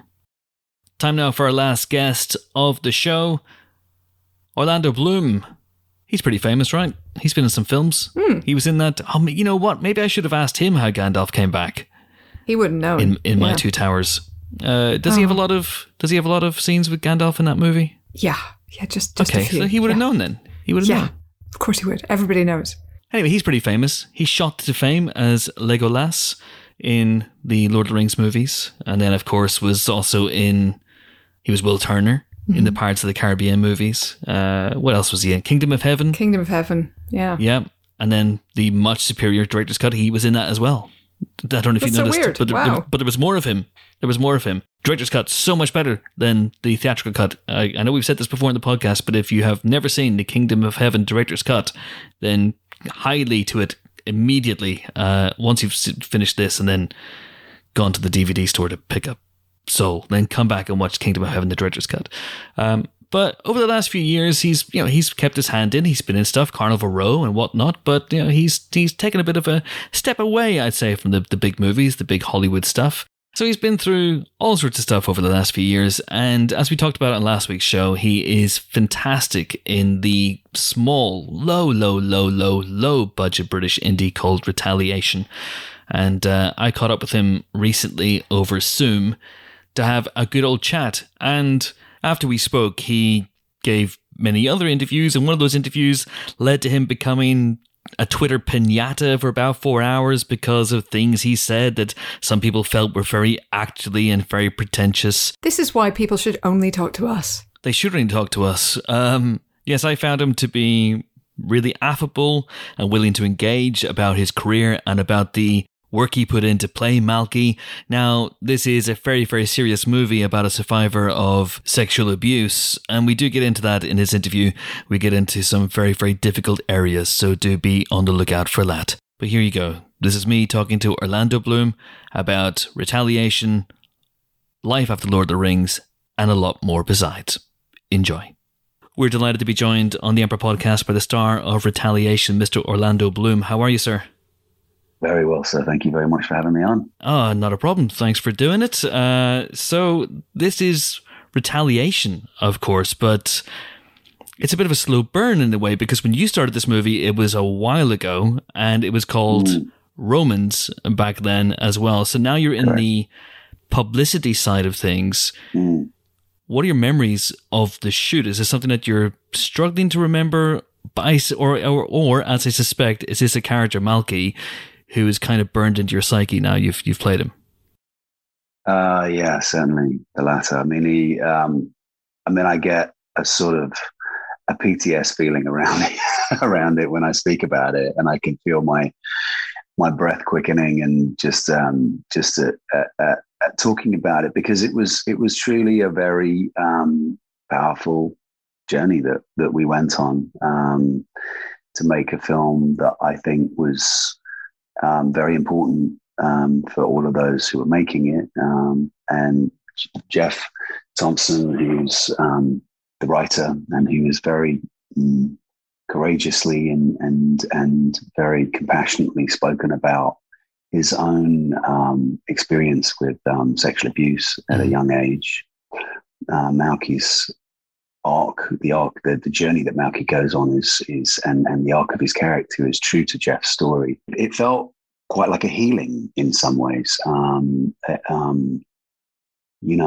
Both Paul and Ludwig Shamazian, who brothers, who were sort of handpicked and very well known to Jeff, who were the directors. I think they just did a really remarkable job of presenting this character in a very honest and kind of brutally honest way. It's certainly polarizing, I think, for some people, but I've sort of mentioned this a few times because it was important when I got the script, and I knew sort of immediately that I wanted to do it. And then that moment comes along that's in the first third of the film where there's this intense scene of self-abuse. And so I was like, oh, wow, that is really a big moment. And what is this? I was grappling with what that would mean and how it, and that happens. And I spoke to an organization called 1 in 6, because that's the statistics of men who've been abused. And they were like, please make this movie, and, please go into it courageously, and, kind of thing. And because even if it doesn't see the light of day, it'll certainly be a great movie for for the organization to be able to play to men who have, I think, there are so many unhealed humans in the world and then when you think about what the process of abuse does to a young mind, and then how that manifests and plays out in the man, in this case, Malky, which we see through that film. And it's interesting you brought up that sequence as well, there, because in pretty much every review I've read of the movie, they zero in on that moment, and I can see why they do as well. But there are a couple of moments later on, without going too deep into spoiler territory, that absolutely shocked me in a way, in terms of how vulnerable you were allowing yourself to be as an actor. There's a moment of real self-harm for Malky, and there's an astonishing one-shot scene in a confessional booth that I imagine must have been one of the most difficult days of your acting career to date, but also B, maybe strangely in a way, one of the most rewarding. Yeah, thanks for bringing those moments up. They were. That I remember what that was done. Jeff came to set on a few occasions, and he was actually there for all of those moments, 4 of those moments, all 3 of those moments, and one other, I think. But he was, the confessional. I remember being in that booth, and I think like the first take, it was really. I think it was so on the surface. It was towards the end of filming. We didn't shoot the movie consecutively. We weren't we're able to do it that way. But this did happen towards the end, and I was so on the surface by this point. I'd sort of lived through. I'd been kind of carrying the destroyed nature of Malky's thinking, and the anger and the jealousy and the ferocious jealousy and pain and torment that I was on in the character and in the words. And so by that moment, I was just like ready to as Malky does, let go of this trauma that I felt, the character had been carrying. And in some ways, when you choose to take on a role, you assume some of these characteristics. That's what it just does.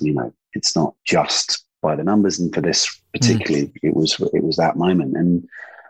So it just, there were some explosive moments. There was a bit of ad-libbing that happened, but essentially we kept on point, and it was, yeah. And then I remember them saying, I said, well, we're going to shoot the priest now. Like, no, we're not going to shoot the priest. I was like, what? I was like, no, we're just going to hold on you. And I was like, and I suddenly thought, oh, well, I think I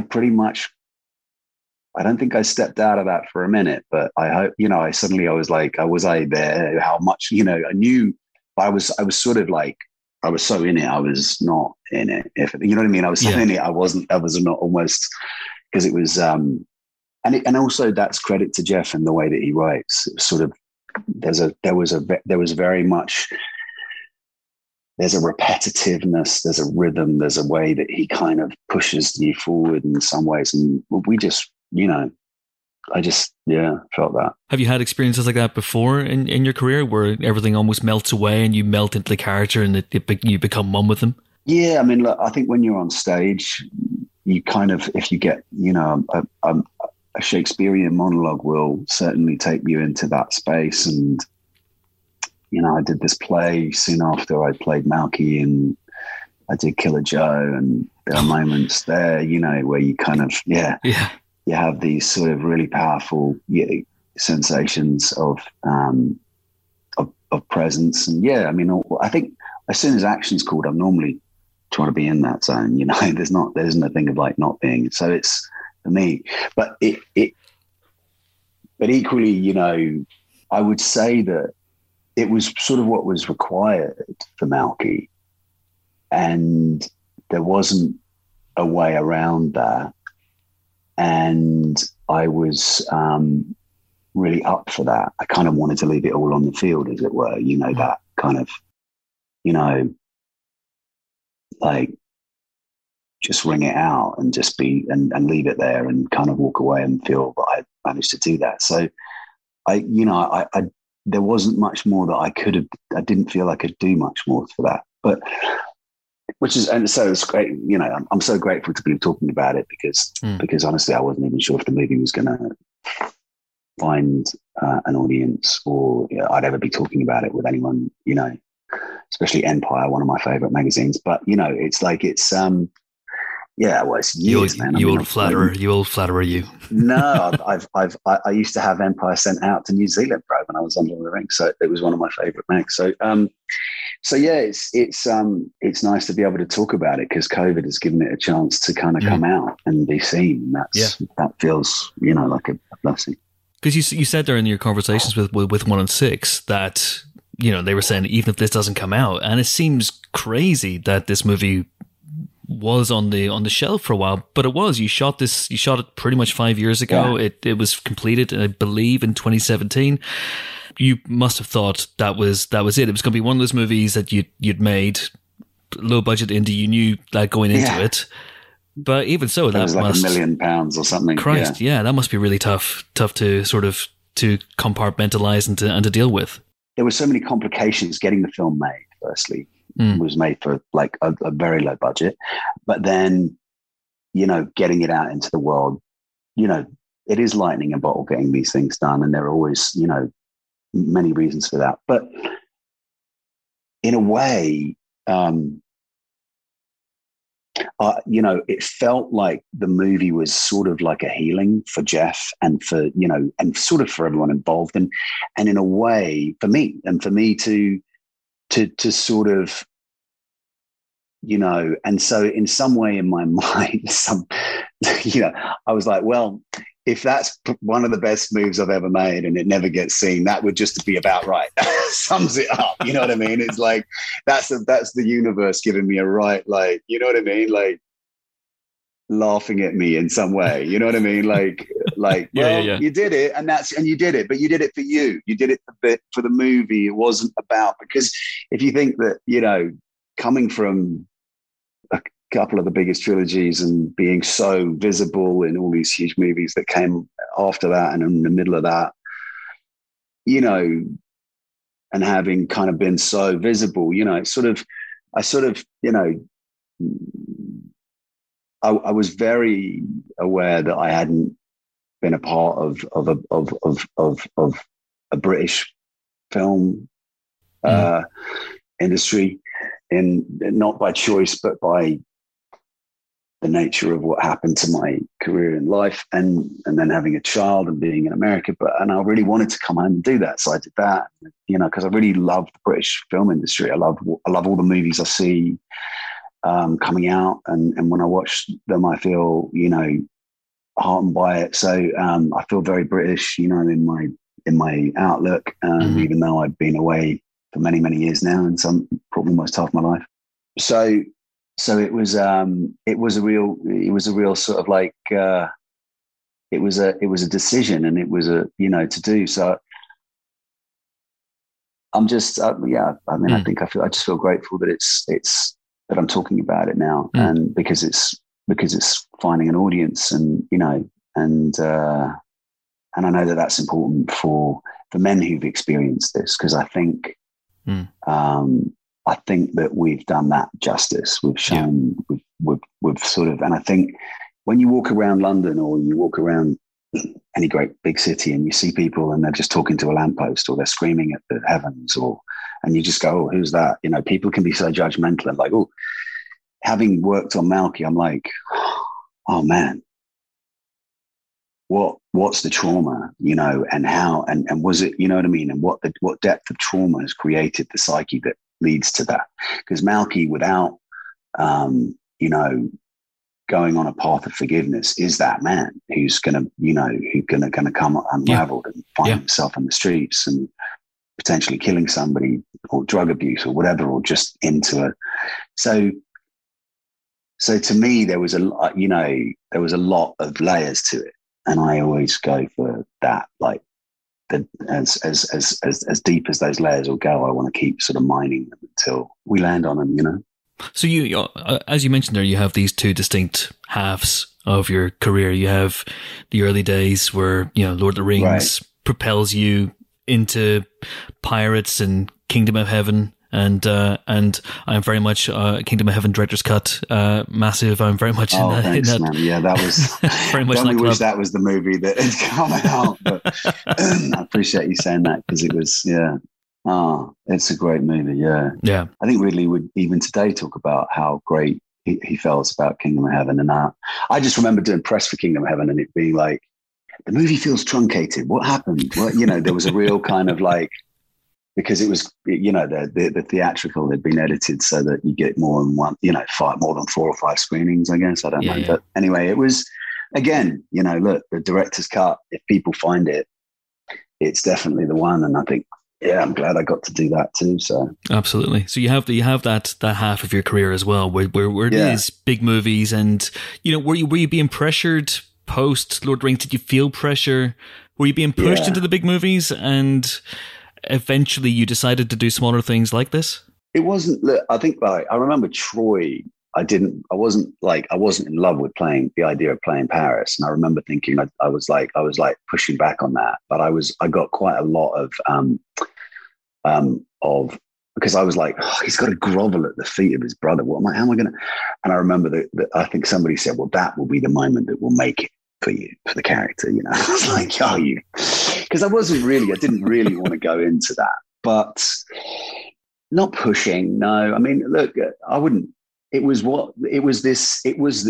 truly was this remarkable ride that I was on, where I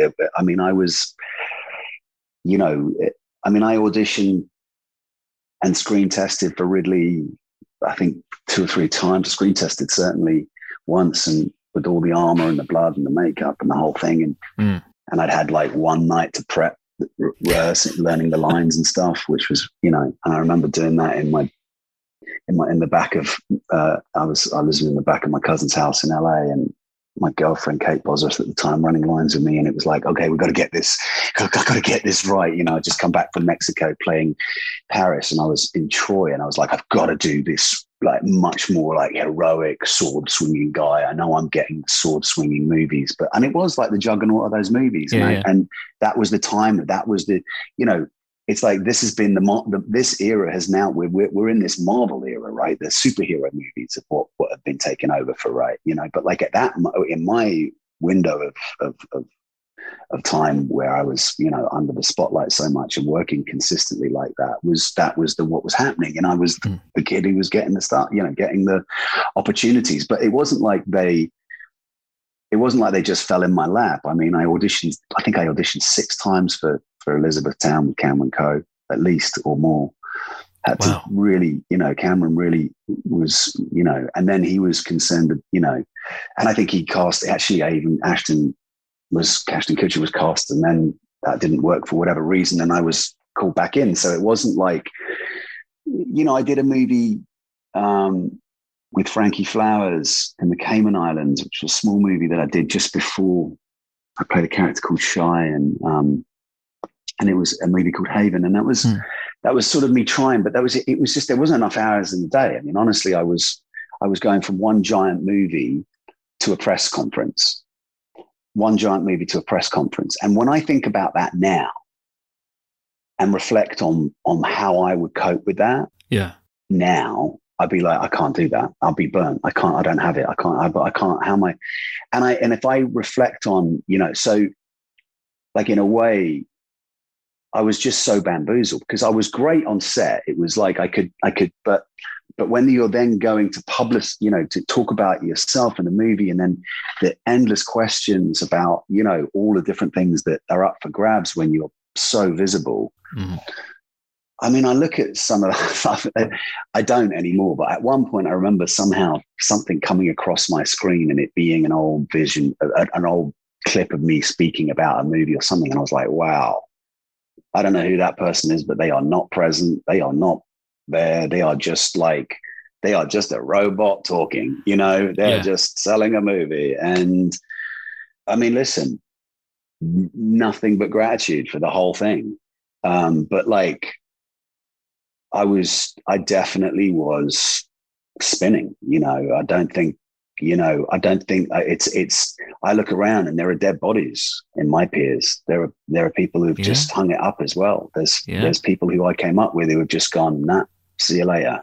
So the fact that I'm still here, I give myself props for that every now and again, because I think it is, about showing up every day and showing up in your life and showing up in every way that you can. And I'm definitely a work in progress, but, getting to play Malky, who was such a complex and vulnerable man, was really a gift. And, so I'm glad. I think that's, when you reflect on this time that we've all been given to reflect, if there's nothing more we can do, we can certainly do that. And you think about the world we're living in today, I guess, I now feel more inclined to be a part of films and hope to play characters that really do obviously entertain, because we're storytellers and that's what we do. Let's not get, we're not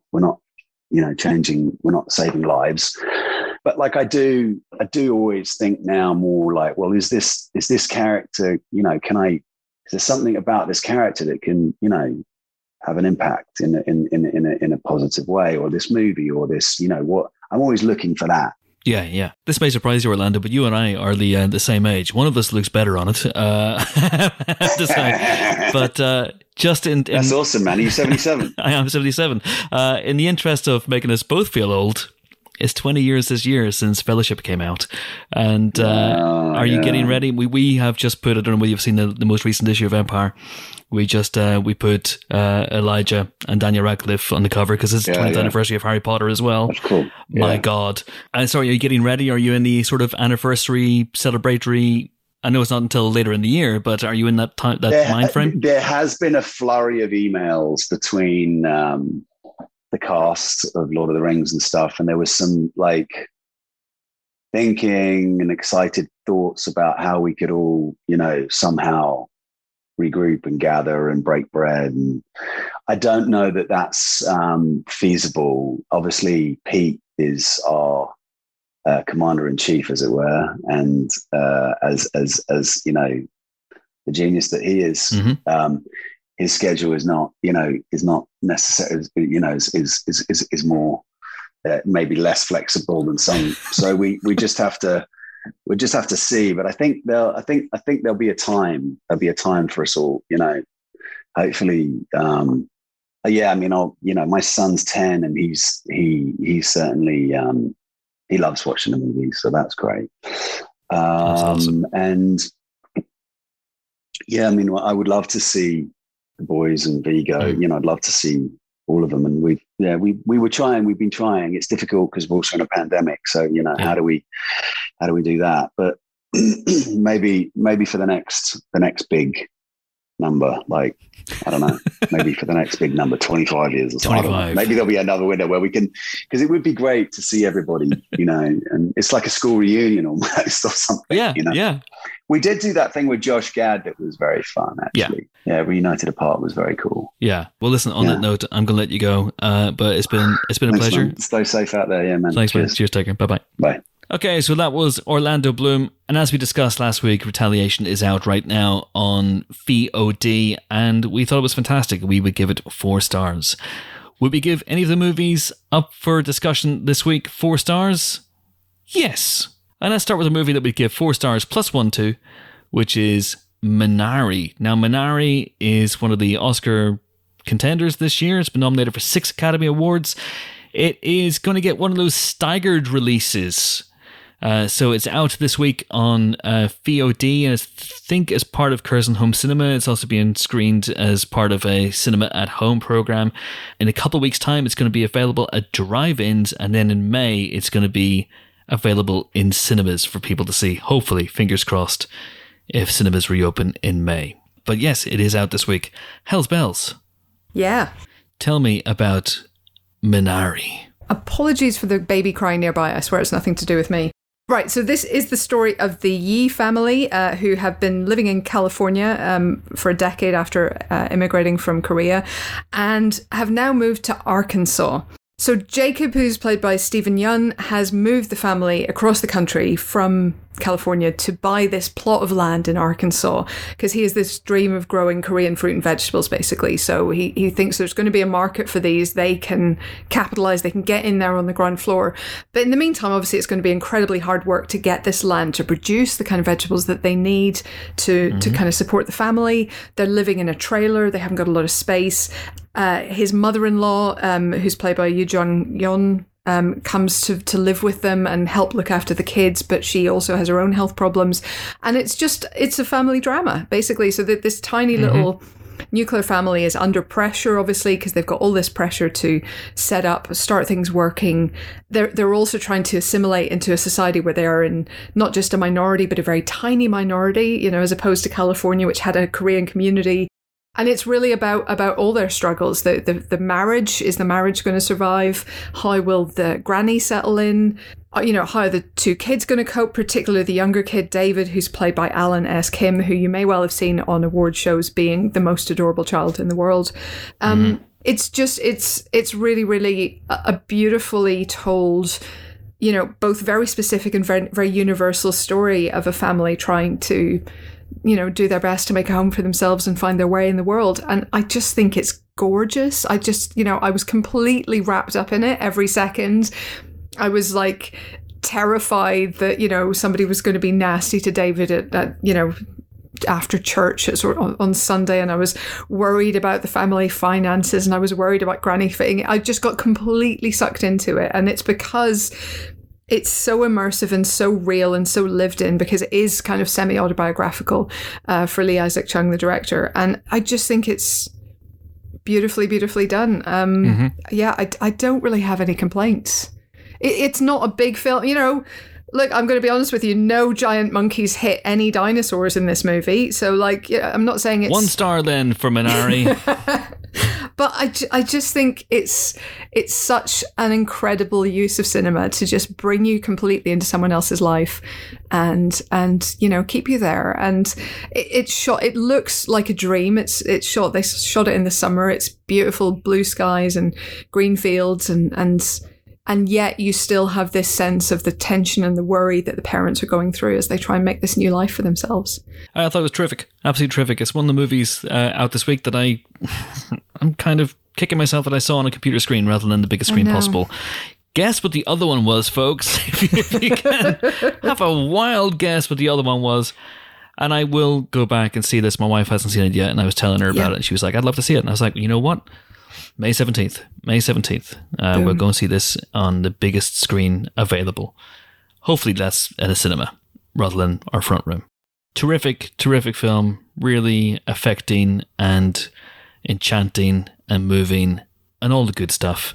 We gave this one, you might not be surprised to know, 5 stars. So 5 stars then for Minari. Spoiler alert, we did not give Godzilla vs. Kong 5 stars. What? We gave it 2 stars. But spoiler alert, a couple of us here think that might have been harsh. Mm-hmm. Ben. Yeah, and I have form with harshness and the MonsterVerse movies. You do, don't you? You do. You were the kaiju who took down Godzilla, King of the Monsters, you heathen. That film, I still stand by my 1-star review of that film. And yet I really liked Godzilla vs. Kong. I had so much fun with this film. Helen was talking about Minari being grounded and realistic and beautiful and nuanced. Godzilla vs. Kong is every single one of those things. No, it's none of those things. It is beautiful at points. I put the subtitles on. At one point, Godzilla actually says in the subtitles, "Fuck nuance," as he kicks over a building. And the subtext of that I thought was really interesting. He actually takes a 100-foot dump in subtext as well. Yeah, this is the 4th film in the Monsterverse. It began so long ago with the Gareth Edwards Godzilla, and how far this series has changed since that point is kind of amusing to me, that it started in this Nolan-esque, like, what if we did a really gritty, grounded, serious, vaguely Spielbergian, quite kind of Batman Begins-ish Godzilla story, and now, what's hard is the stuff that I really love about this film is all the stuff in the 3rd act that we can't talk about, but it basically just gets kind of crazier and crazier as it goes along. And we were messaging on our WhatsApp group, weren't we? Because completely get it. John gave this 2 stars. He had a lot of issues with it and it just didn't work for him. But I was kind of halfway through, and it has already given you at that point a punch up between Godzilla and Kong, which for me was better than anything, especially in Godzilla King of the Monsters, where it had these massive monster fights, but for me, those sequences, that you couldn't tell what was going on. There was nothing dynamic about any of those. There's a lot more clarity. A lot of these fights take place either in daylight or in kind of, there's a nighttime Hong Kong fight that is obviously, in the nighttime, but it's lots of neon lighting and it has this really cool aesthetic to it. You have this kind of, punch up in the first half, and I was messaging you guys like, this is really fun so far, and every few minutes after that it got wackier and wackier, and every time it got wackier I kind of fell a little bit more head over heels for it. It has a lot of the problems that the other Monsterverse films have, in that yes, there are still quite a lot of humans that don't really have much to do. For me, nowhere near as badly done as the ones in King of the Monsters.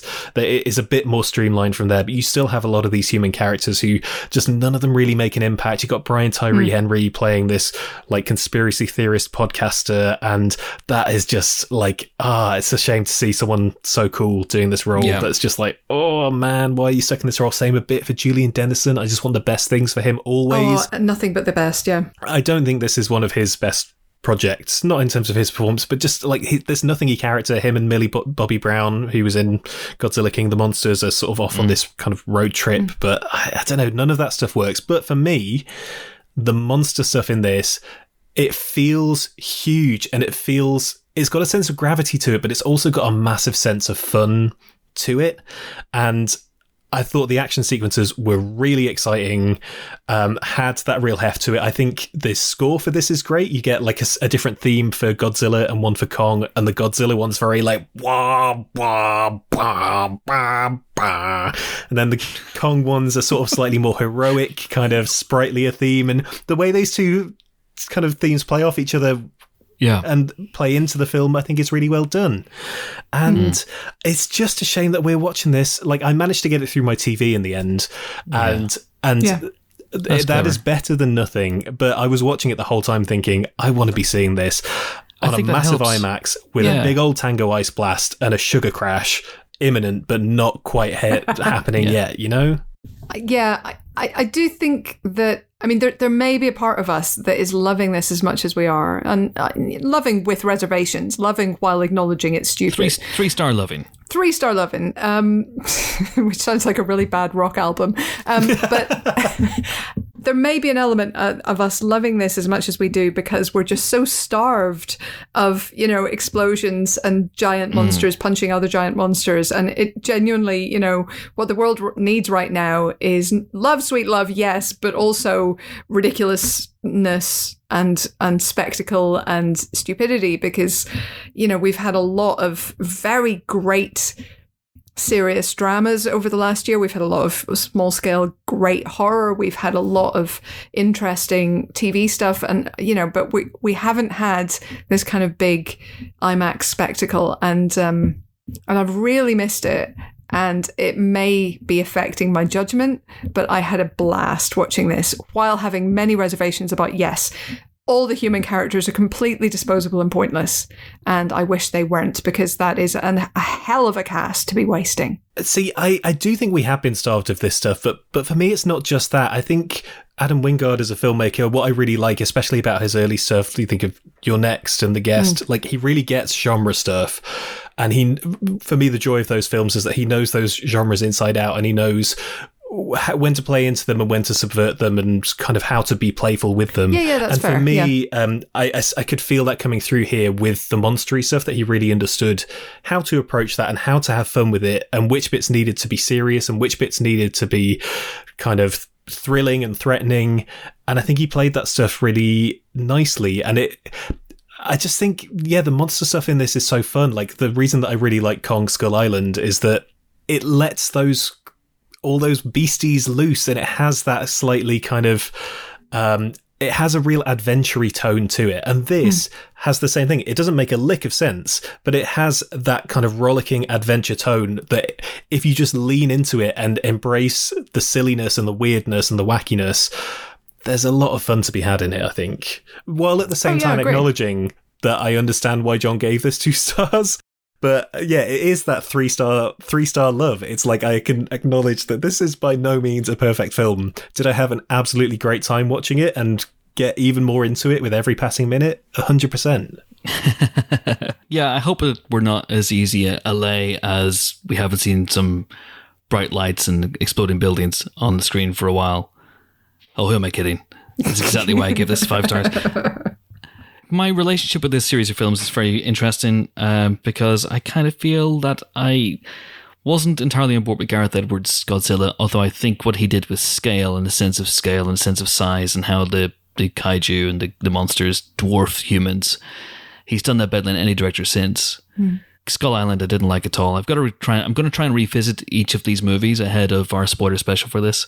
Yeah, because I kind of want to get a sense of how the madness progresses. Skull Island I didn't really like at all, if I'm honest. And I had a bit of a blast with The King of the Monsters, especially, Ben did great work lowering my expectations, and then I saw it on the biggest screen possible with, lovely reclining seats. And I was just like, you know what? We paid 19 quid a pop for these seats. I'm going to enjoy the hell out of this film, and I got my £19 worth. This movie, again, I kind of went into it with low expectations. I'm not a huge Godzilla fan. I'm not a huge Kong fan. I don't have the affection for these characters that a lot of people do. Clearly, a lot of people do. But this one worked for me an awful lot. I think there are huge flaws. The human characters don't work. You could say that's just a minor thing with these movies, but the fact is the special effects budgets mean that you can only spend a certain amount of time with Godzilla and with Kong. So therefore, by default, you have to spend a lot of time with humans. And there are little hints that there is a more interesting approach to the human characters that maybe didn't make the final cut. The Alexander Skarsgård character is pretty bland, but I get the sense that he wasn't meant to be, and that perhaps his more idiosyncratic side was cut, or on the cutting room floor, or modified in some way. Because otherwise you're looking at this movie going, why have you got Alexander Skarsgård doing all the hero stuff when you have a perfectly good Kyle Chandler just standing there doing nothing? I mean, come on. If you can put Coach Taylor in your movie, have more Coach Taylor in your movie. Clear eyes, full heart can beat giant monsters. Like, that's just science. Like, I don't understand why he wasn't given more to do, but hey. Yeah. But, hey ho, we'll get into that in the spoiler special. But otherwise, I had a good time. Big monsters punching each other and kicking the shit out of buildings and subtext and nuance. Thank you very much indeed. 3 stars for this for me, but 2 stars from Empire Magazine. So, listen, when this opens on the biggest screen possible, go and see it. I'm 100% seeing this again when cinemas reopen. Me too. Let's go see it. Let's all go see it. We'll all hold hands. Do we have to? Did I make it weird? I made it weird. You made it weird. Damn it. Do you know what? Honestly, I was like, do you know what? It wasn't the weirdness. It was still purely the COVIDness. I was like, once we're all fully jabbed and everything's completely fine. Do you know what, Chris? I will hold your hand as long as my other hand is holding a Tango Ice Blast. That is the non-negotiable. Time now to talk about the Mauritanian. Hell's bells. Yes, so this is another film that's been an awards botherer, although I would put it on a slightly lower level personally than Minari. This is based on a true story, quite closely based, and it is the story of one of the inmates at Guantanamo Bay, one of the people detained without trial by the US government for years in the wake of 9/11. So Mohamedou is our hero, is possibly the wrong word, but he's played by Tahar Rahim, but our central figure. And he's just being held without trial. And until some US lawyers take an interest in his case, Jodie Foster's Nancy Hollander and Shailene Woodley's Terry Duncan start trying to basically make the case for habeas corpus for the right he has to be charged or released already. Benedict Cumberbatch is the US government lawyer who is supposed to basically make the case for the government that this guy needs to be detained, and he finds himself questioning whether that's really the case or not. So it's kind of an interesting dynamic in terms of the legal aspects of the case. As you'd expect, Kevin MacDonald, with his background, brings a real eye for detail and for reality and nuance and all those things that Godzilla left behind into the film. And it is an incredible performance from Tahar Rahim. Like, I don't feel like enough English speakers know him. You know, if people didn't see Un Prophète, then they maybe don't, but like, he's incredible, absolutely incredible here. He absolutely deserves to be in the awards conversation. For me, he was better than the film. So I felt like a lot of the rest of the film was a little bit injustice by numbers, in a way that we've seen in a number of movies already. This very issue was discussed in The Report, for example. We have seen the horrific results of US torture of detainees in other films before. And so, well, maybe I've been paying more attention to some of those documentaries than everybody has, but like these things are out there. So I didn't find it quite as impactful as I maybe wanted to, but I do think it deserves to be in that conversation, really just for Tahar Rahim and for this extraordinary story of this guy who was imprisoned for well over a decade by the US government without charge and without trial. 2 stars then for the Mauritanian, and we're going to finish off this week talking about a movie that is on the Netflix. We're going to be talking, there's a whole bunch of stuff that's out this week as well. We're going to be talking about it next week. So the likes of the new Doug Liman, Tom Holland, Daisy Ridley movie, Chaos Walking. We're going to be reviewing that next week. Antebellum, which is going to be on Sky, the Janelle Monáe thriller. That's going to be discussed next week as well. But we are going to be talking about Bad Trip. Ben, can you describe Bad Trip? It's basically Jackass meets a road movie, in that it is a series of pranks playing out in real life in front of real people, led by Eric Andre and Lil Rel Howery. And they've kind of constructed a narrative in which they are buddies taking a road trip in order for Eric Andre's character, Chris, to go and meet his high school crush who he's reacquainted with. She lives in New York. They decide to take a road trip to New York. The bad news is they have stolen Lil Rel Howery's character, Bud, his sister's car. His sister is Tiffany Haddish, who has just escaped from prison and has a bright pink car that says bad bitch on the back of it. And so they're driving this car up to New York. She's hot on their trail. Along the way, various hijinks happen in front of unsuspecting members of the public. And that is what it is. It is a series of pranks with a loose narrative around it. And for the most part, no one's going to claim that this is a masterpiece, and it doesn't have that like satirical edge really of something like Borat, where you're like, oh, it's pranks and it's shocking, but it's also trying to say something about America. It doesn't have that stuff happening underneath it. The thing that I liked about it is that, especially early on, it's quite a bit sweeter than Borat. Obviously, a lot of the Borat stuff is really like trying to shock you and to provoke a sort of shocking reaction. This one is much sillier, and there are goofier moments that I really enjoy. For me, there are some pranks in the latter half that are a bit more extreme that did make me feel uncomfortable, as I think you're supposed to feel. But there are some really fun ones, and yeah, it's just. Eric Andre's really funny. Lil Rel Howery is really funny. You'll have seen him in Get Out. He is the TSA guy. And I will say that some of the pranks definitely land better than others. Some of them feel quite small. Some of them don't get that big reactions, and they're still in the film anyway because they need to kind of keep this narrative going. But some of them are really funny. There is one in a smoothie shop that is just great because it's like, they pile these different situations on top of each other. They layer it in a way that you think you've seen what the gag is, and then there's an extra gag on top of it that just absolutely cracked me up. It made me laugh a lot. It's wildly uneven, and there are huge parts of it that don't work. But stuff doesn't work, but it's not terrible. It's not unfunny. It's just you're just kind of going, oh, this is all right. This is okay. This is just a placeholder to get me to the next great big wild OTT setup or shock. And when it does hit, it's really, really funny. I watched it with my wife. We were just flicking through Netflix the other night. I was like, oh wow, Bad Trip has appeared on Netflix as if by magic. Let's watch that. It's 86 minutes long. Yeah, I can't stress that enough. It's 86 minutes long and on Netflix. Like, you have nothing to lose if you like this kind of silly prank comedy. I'm increasingly aware of the irony of me praising sub 90-minute running times on a podcast that is frequently 2 hours and above. So maybe it's time to bring this bad boy to an end. I'd say, Ben, we're probably both in the 3-star camp as well. Eric Andre versus Taste. Which was very, very funny at times. Let me tell you, Taste does not win. Taste does not win. Taste is brutalized in this movie. So I'd go 3 stars for Bad Trip. And on that note, that is it for this week's Empire Podcast. Join us next week for more film-related fun, where we'll be joined by newly minted Oscar nominee Riz Ahmed and Darius Marder. They are the star and director, respectively, of the wonderful Sound of Metal. We'll also be joined, I believe, by Doug Liman. I know I may have promised that a couple of times in the past, but he will be a guest on one of these podcasts sooner rather than later.